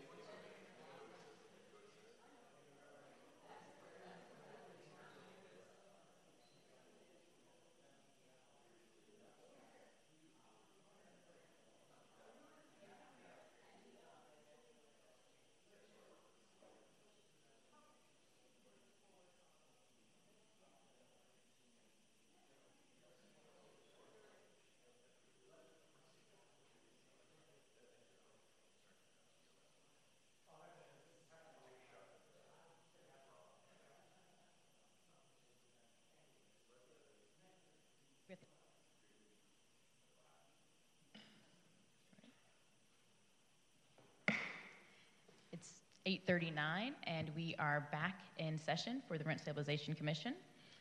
We are now on item, I'm so sorry, Commissioner Topshin. I threatened Commissioner Moore that I'd start without her in the while she was in the restroom, and I didn't even realize it. My apologies. We are on item number 9, new business. 9A is the announcement of the interest rate on security deposits held during the calendar year.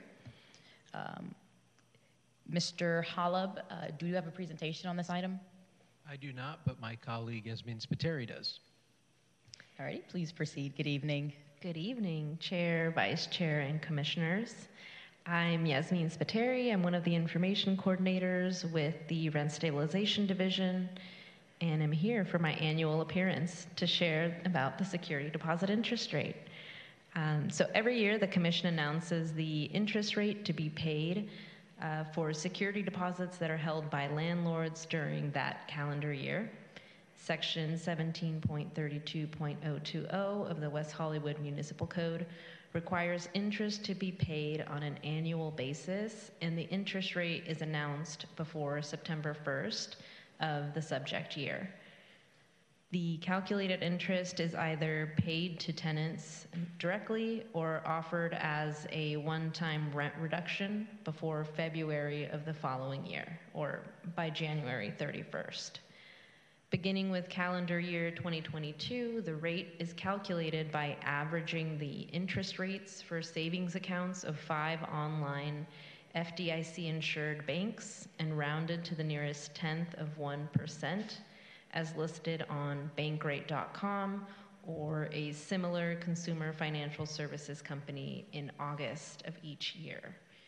This year, the rates were pulled on August 15th. The banks chosen for this calculation are those that, again, are FDIC insured, that have savings accounts with the highest annual percentage yield, and that require no more than a $500 minimum deposit.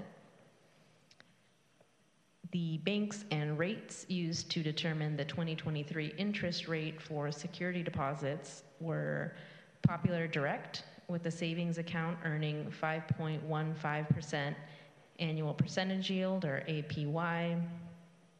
Tab Bank, with a savings account earning 5.02% APY. Salem 5 Direct, with a savings account earning 5.01% APY. Valley Direct, with a savings account earning 5.00% APY, and Dollar Savings Direct, with a savings account earning 5.00% APY. Using those numbers, the average rate is 5.036%, which rounded to the nearest tenth of 1% results in a rate of 5% for security deposits held during calendar year 2023. And that wraps it up. So with that, I'll open it up to questions from the Commission. Thank you. Commissioners? Commissioner Martz? Just one quick question. In your notes here, it was amended. This was amended by the Rent Stabilization Commission and then approved by City Council. I can't remember what we changed in this. Does anyone from staff remember what changed from prior to this new regulation? Yes. Pop quiz. One second. Not off the top of my head, but I have it in my notes. It was banks in the city that were stationed in the city, and they had to have 4 walls, basically. Yeah, that's what I was thinking, is we went to online or brick and mortar. Yes, we went from brick and mortar within the city limit banks to online, and then we changed the percentage rounding. So we went from rounding from a quarter to 0.1%. Perfect, thank you. All right, Commissioner Thompson. Yes, just a quick one. Yasmin, so if, or maybe staff, legal counsel, or you, the landlords, I hear a lot of questions from the tenants. All the questions were like, we're not getting those security deposits back. I mean, returns on the security deposit. Tenants typically, for those buildings, they don't receive that. So would we be the appropriate action or step by the tenant to request, and how that would be handled? So if the landlord does not either return directly the amount owed or offer a rent reduction by January 31st, then the tenants can deduct it from their rent.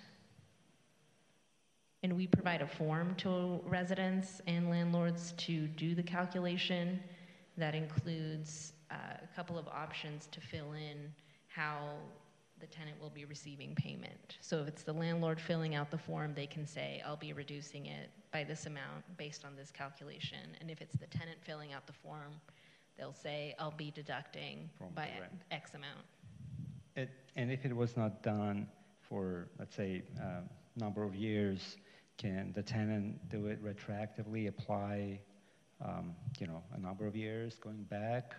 And if yes, how many years, if there's a statute of limitation on that?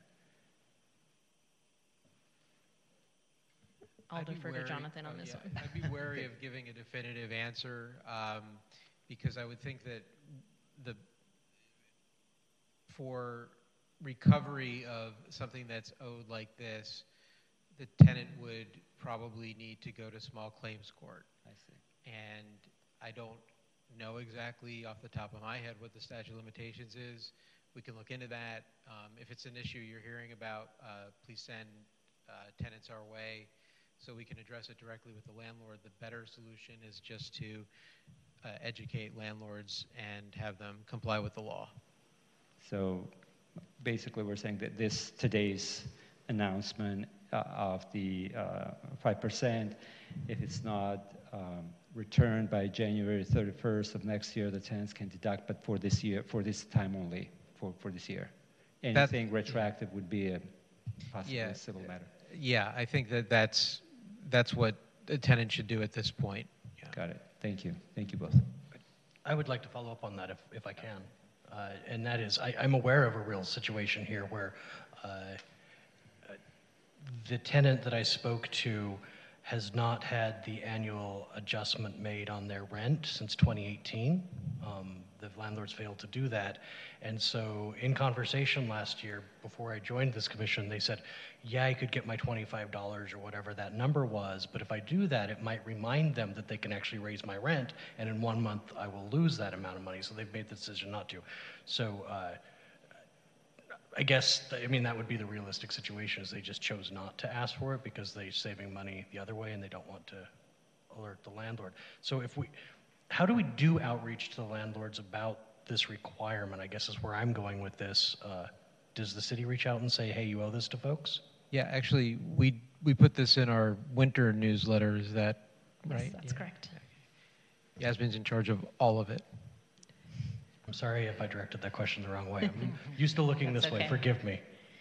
Yes, so we have a summer and a winter newsletter, and the winter newsletter includes the security deposit information to prepare them for meeting the January 31st deadline. And then it's also available on the website, and we talk to them about it when they come and discuss this type of issue.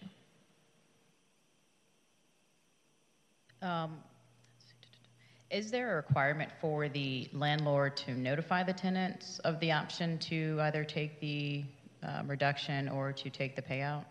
Or I guess not the payout, but the interest that's accumulated, accrued? I'm not aware of a requirement. Jonathan? Well, the law requires that they supply this interest. So They should be doing it every year. Again, if it's not happening, we should know about it. If it's chronic, then we have ways of addressing that. Got it. And then if the the deduction isn't done by January 31, is there a deadline then for the tenant to reduce their rent? Like, does it have to be the following month, so February, or could they choose to do it in, say, November? They're like, maybe they remember then or find out about it. Can they do it then, or are they time barred by a certain date? It states February or any subsequent months, so I think it's open at any subsequent months, as long as it's within the next calendar year. Okay. And then besides the winter newsletter, is there any other sort of notification to, I guess, to tenants or to landlords about the percentage, et cetera? We do mention it in our educational forums. So we used to do building blocks presentations. Now we do monthly educational forums, and we cover the topic there. Okay, awesome. Thank you. Are there any additional questions? Commissioner, Vice Chair Moore? Thank you so much for your presentation. Is this applicable to all rent-stabilized units in the city, or is it only for landlords who hold the security deposits in a certain kind of account? It's for all rent stabilization or rent-stabilized units. Yes. Okay. Commissioner Kirby? Thank you. Yeah. I wanted to comment. I actually had this exact same experience last year. So first of all, in reference to how many years back, luckily right now, we've only had it for 1 year because it's been zero for like the previous 7 years. So I guess, they could have lost money way back when, but they're only losing last year's. And really, I think there's still time to get last year's. So hopefully people will do that. And second, when I didn't hear from my landlord this last year, when I moved in years and years and years ago, I paid 2 months rent so I have like a $2,000 deposit. And so I didn't hear anything. And so I think February came around and I checked and I said, they said, yeah, go ahead and take it off. And so I sent them that little form in March. And I think that coincided with them being able to increase the rents again. And I literally put $42 and something cents down as what my interest would be. And I got that same day in the email, he said, thank you. And I got home at night from work, and there was a notice on my door of a rental increase in 30 days going up $42 and some odd cents. So I do believe that it does jog their memory about the increases. I wasn't did not talking plan about that well. Yes.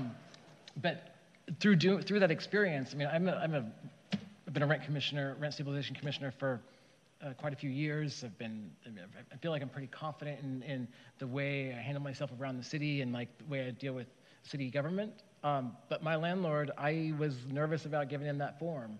And I had never heard anything from them. And I have not had any of my friends tell me that they got a random check in the mail or a reduction in rent. So I think that there are definitely things that the city should be doing to advertise this, especially since it's been so long since we've allowed for it, or not we allowed for it, but just the percentages didn't work out right. And I think that one of the things, and I don't know if our system currently holds this information, but now that we've got the whole rent registry database set up, but maybe we can put more information into the rent stabilization portion of it so that we know their deposits, and each year a little reminder goes out to those that would get something, or we mention it to people as they come in to ask questions about their tenants or about their units. Same as what many people don't even know about rent reduction hearings. They might not know about this either. So those are the things I would suggest. I think the form is not very tenant friendly because it does very much, it kind of hints that the tenant can fill it out and send it in, but it doesn't quite, it's more focused towards the landlord. So I would suggest maybe taking a look at that form. But otherwise, thank you for your report. Commissioner Bass? Yeah, I would very much love to see the city reach out to the tenant or to the landlords for rent stabilized units and just let them know that they have to do this outside of the newsletter, in that I know, at least from a tenant perspective, almost all of them are in the garbage when I pull mine out. I think I'm the only one in my building who actually reads those.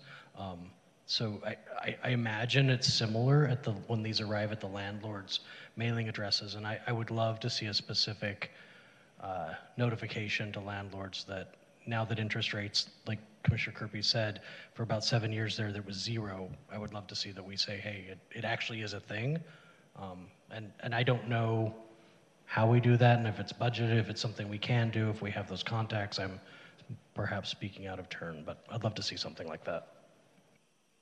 Is there a way we can just do like a infographic for social media, and the city just puts it on their social media accounts, just saying this is a percentage, if it's space enough to sort of show the calculations, or if not, just pointing them back to the city's website, but saying, hey, you can get 5% back, I think would be sort of a simple, easy solve. Is that something that can sort of be done for the rollout of this? Or the We can do that. We've done it before for other topics, so we can look into it. Okay, thank you. And then can we, either you or just send word back through one of our staff members, just sort of where that is at our next meeting? Awesome, thank you so much. Okay, Thank you. You'll be back? Okay. In spirit. Awesome, well, thank you. Are there any more questions before we move on to item 9B? All right, perfect. The announcement of the 2023-2024 annual adjustment to the valuation guidelines. The Rent Stabilization Commission will announce the annual adjustment to the valuation guidelines set forth in the Rent Stabilization Regulation 60041.1, effective September 1, 2023. And are you doing the second presentation this evening? No. Chair, just sorry, before we move on for 9A, although there's no action item, just checking for public comment. Thank you. Are there any public comments, Madam Secretary? No public comments at this time. Okay, thank you so much. Thank you for the reminder. And may I ask, do we need a formal announcement? No? All right, thank you. This isn't even a receive and file item, a motion to receive and file or anything? You don't need to do a motion for that. Oh, okay. We just make the announcements. Is there a presentation on item 9B? Yes, thank you, Chair. Thank you. So for those of you who were on the commission in March 2021, you recall the ad hoc committee that reviewed the valuation guidelines and regulations associated with determining rent decreases. In fact, Commissioner Topsham was a member of that committee. Based on the committee's recommendations, the commission approved changes to the regulations, which included increasing the valuation guideline amounts and integrating them for the first time into the rent stabilization regulations at Regulation 60041.1. Those amendments were approved by the City Council on February 7th, 2022. In addition to increasing the valuation guidelines, Regulation 60041.1 dictates that effective September 1 of each year, beginning 2023 this year, the valuation guidelines shall be increased by the annual general adjustment announced by the Commission for the period from September 1 through August 31st and rounded to the nearest whole dollar amount. As you are aware, the annual general adjustment for the period September 1, 2023 through August 31st, 2024 is 2.5%. The staff report included with tonight's agenda fulfills the Commission's obligation to announce the annual increase to the valuation guidelines. The increase to the valuation guidelines is reflected in Attachment A to the staff report and will be integrated into the rent stabilization regulations on September 1st, 2023. Of note, certain lower end valuations did not increase as the regulation calls for rounding to the nearest whole dollar amount.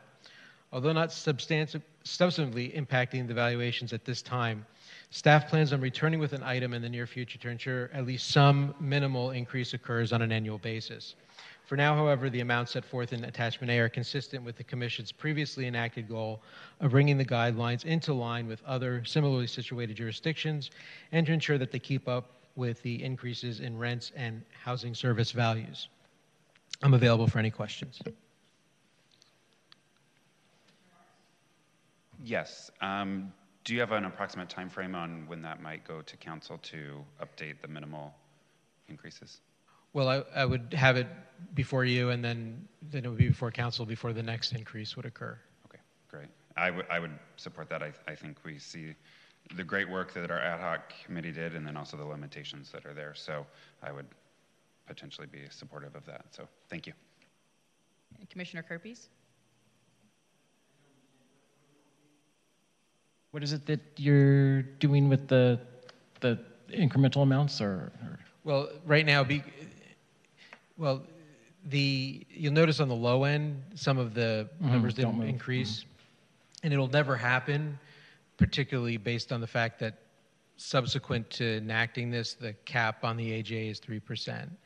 I think even with some numbers, if on the old cap of 7%, the numbers would never go up if you're rounding to the nearest whole dollar. Yeah, I thought you guys were like keeping another record separately, like, oh, it was $5.10 this year, and I thought there was like real numbers somewhere else behind I'm this. not hiding any. Oh, okay. So, okay, yeah, I was confused then when we passed it. I thought that eventually they would come back in front of us like every 3 or 4 years, or whenever it hit $1. They'll come annually, and like I mentioned to Commissioner Martz, right now, this is a tweak. I mean, I believe substantively the intent of the commission is being fulfilled right now. So, but sometime within the next 12 months, staff will be bringing a proposed resolution so that at least there's some incremental increase in those numbers that are on the lower end, regardless of what the AGA is every year. That answered my question. Are there any other questions? All right.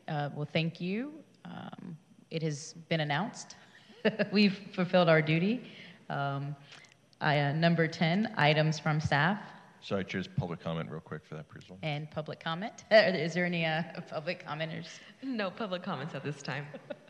Thank you for the reminder. Items from staff. I was asked earlier in the meeting about the RFP for the comprehensive, proactive code compliance inspection program. So it is posted.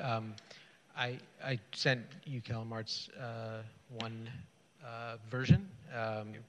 And if anyone else wants it, just let me know. It's also on the website. If you just, okay, I'll make sure you get one, and I'll just send it out tomorrow. How about that? Okay, thank you.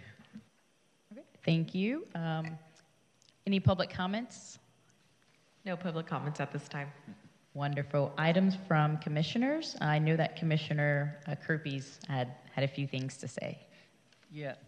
First of all, I wanted to say that I really would like the numbers for our evictions soon. I mean, we just had a report from the city of LA talking about how many eviction notices or evictions have been filed in the county and the city.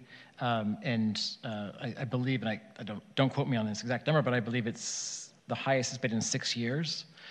So I think it's important that we know what our the filing rate is here in the city, and we know that Betzedek is, or we at least have an idea of whether Betzedek is able to provide the services necessary.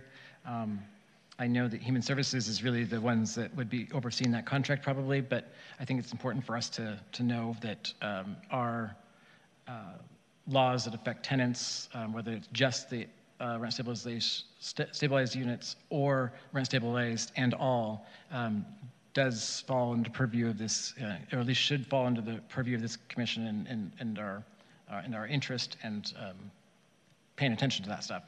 So whatever you can do, if we can get those numbers, that'd be great. And then I also wanted to, I was the one who approved the agenda, or a motion to approve the agenda, and I was so surprised when I was like, wait, I want to talk.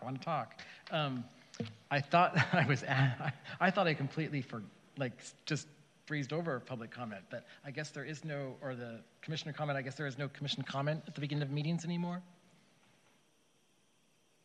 That was a clerk. Council changed it, so it changed across the board. So all agendas now have it at the. So council changed it for the entire city, or they changed it for themselves, and the clerk did this? It's for it's across the board. Yeah. I want to say it was in the bylaws, and the clerk provided clarification to the commission secretaries and liaisons. But the city clerk reviewed our agenda, bylaws, and they confirmed that we had to remove it from having two to just having one at the end. And then how do we're allowed to recommend changes to our bylaws, but the council has to approve them, right? Yes. Thank you.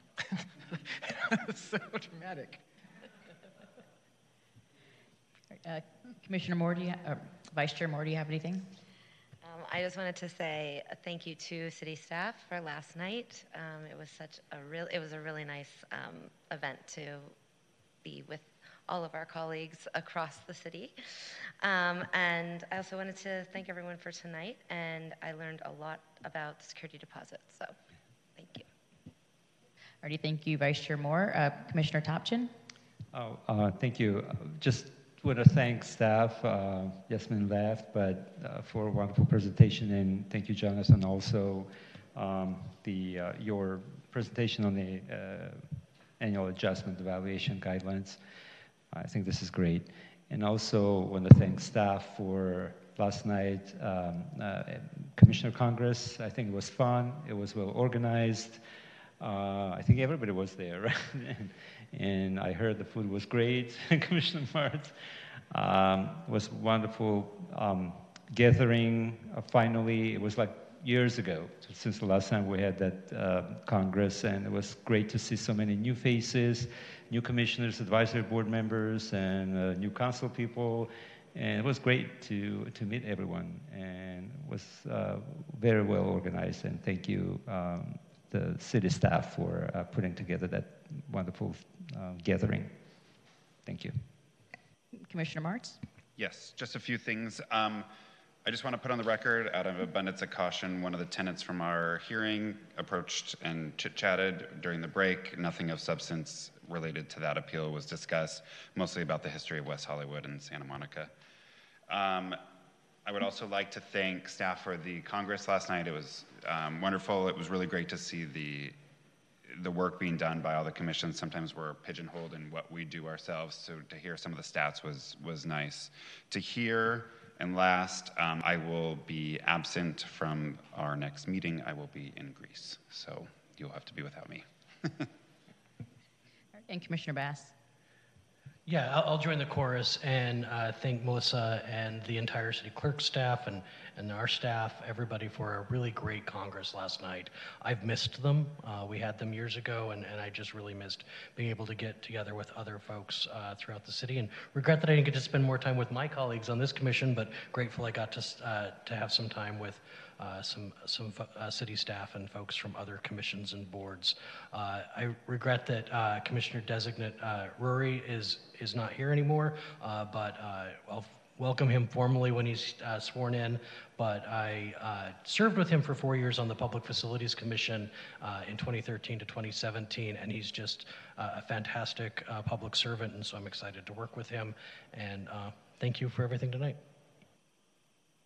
Thank you. And I want to thank Vice Chair Moore for heading the meeting last week. I had a very last-minute work commitment, so thank you so much for stepping up and doing an amazing job. I do want to say that I have noticed that the decisions from the hearing officers have been getting really superb.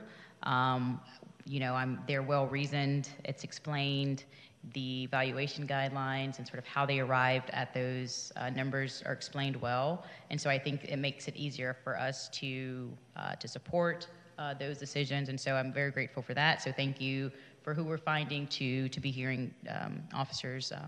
These decisions have been great. And then lastly, a few events going on in the city this weekend. The Women's Equality Day Takeover WeHo is on August 26th, 6 to 8. There's also an ERA Feminist Art Show on the 27th from 12 to 5. There's an artist roundtable. There's a Summer Sounds concert. So a lot going on, and I would say for those interested, looking for something to do this weekend or just wanting to be more involved in the community, weho.org/events, or just click the calendar to find out all of the great events the city is putting on. This meeting is adjourned to the next regular meeting of the Rent Stabilization Commission to be held on September 14th, 2023 in West Hollywood Park Public Meeting Room, Council Chambers. Have a great night.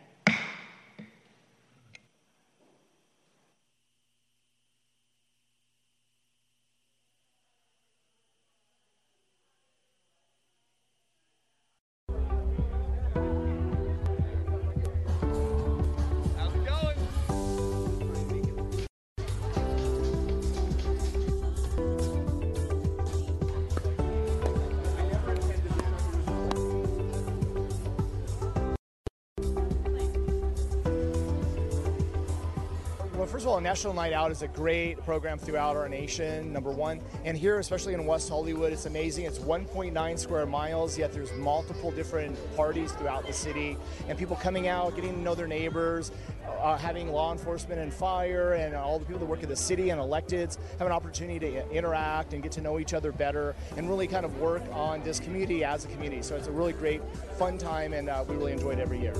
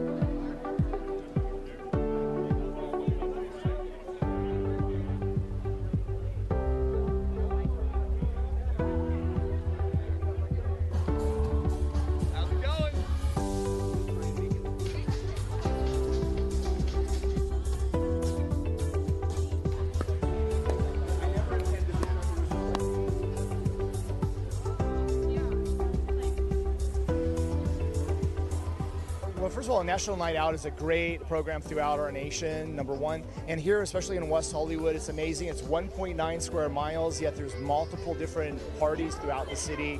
And people coming out, getting to know their neighbors, having law enforcement and fire and all the people that work in the city and electeds have an opportunity to interact and get to know each other better and really kind of work on this community as a community. So it's a really great, fun time, and we really enjoy it every year.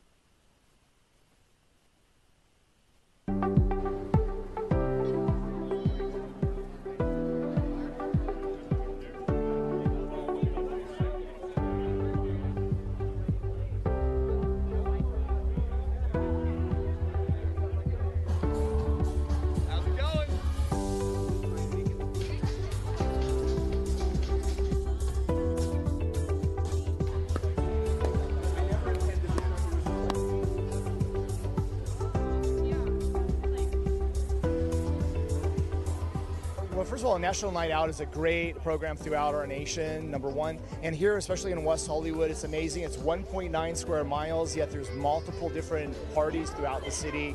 And people coming out, getting to know their neighbors, having law enforcement and fire and all the people that work at the city and electeds have an opportunity to interact and get to know each other better and really kind of work on this community as a community. So it's a really great, fun time, and we really enjoy it every year.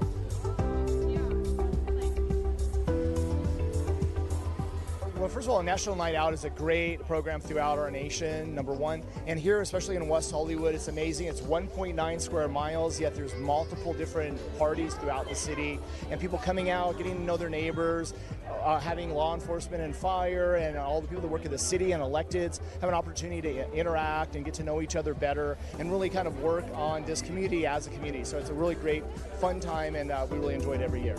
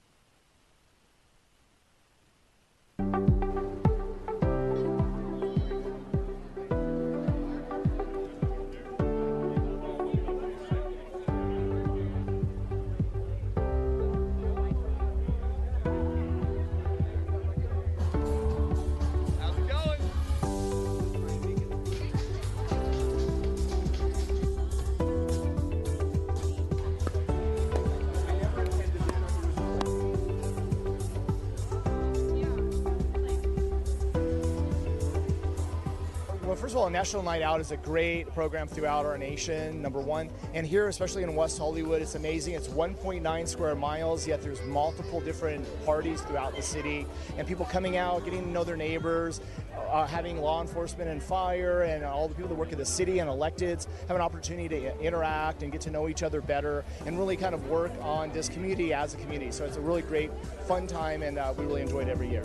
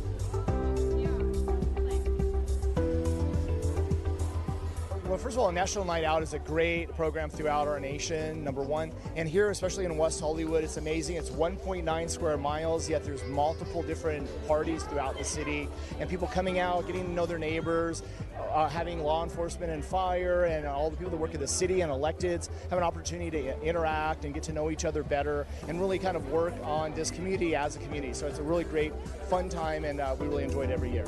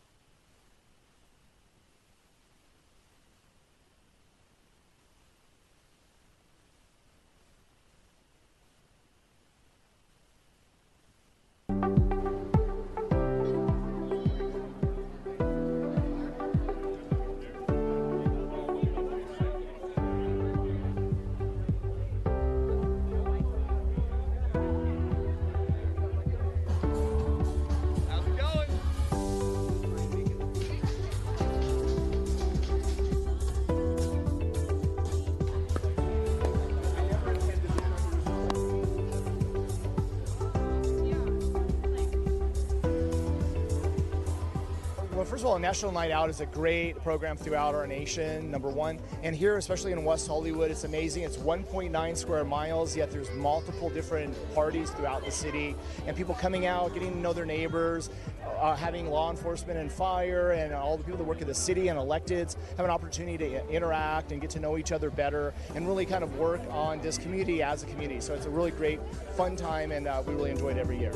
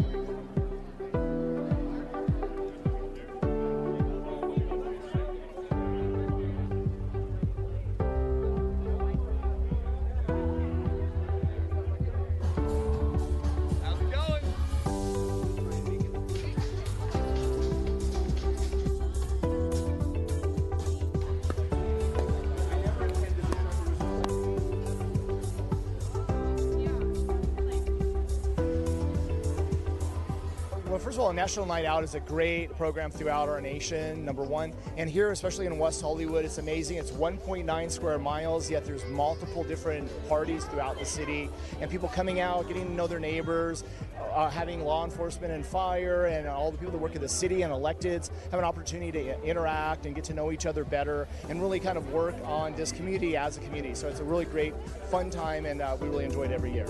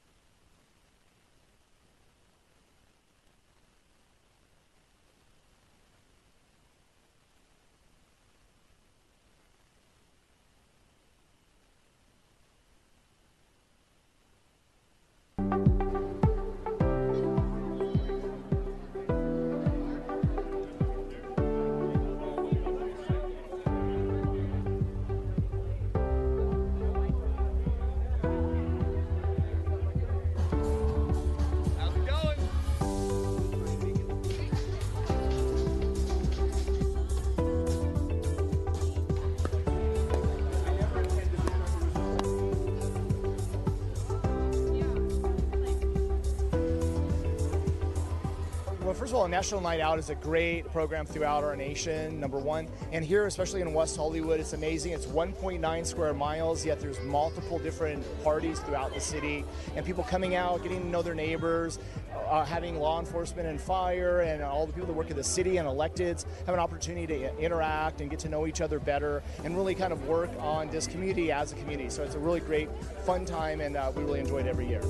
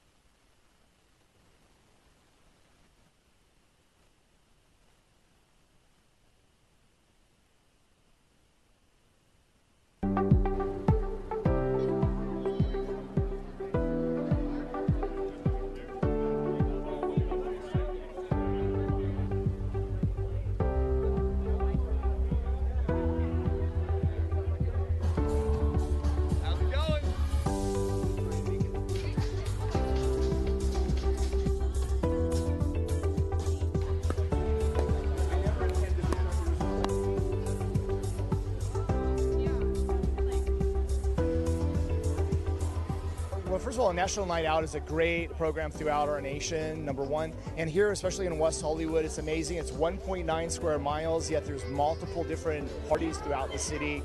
And people coming out, getting to know their neighbors, having law enforcement and fire and all the people that work in the city and electeds have an opportunity to interact and get to know each other better and really kind of work on this community as a community. So it's a really great, fun time, and we really enjoy it every year.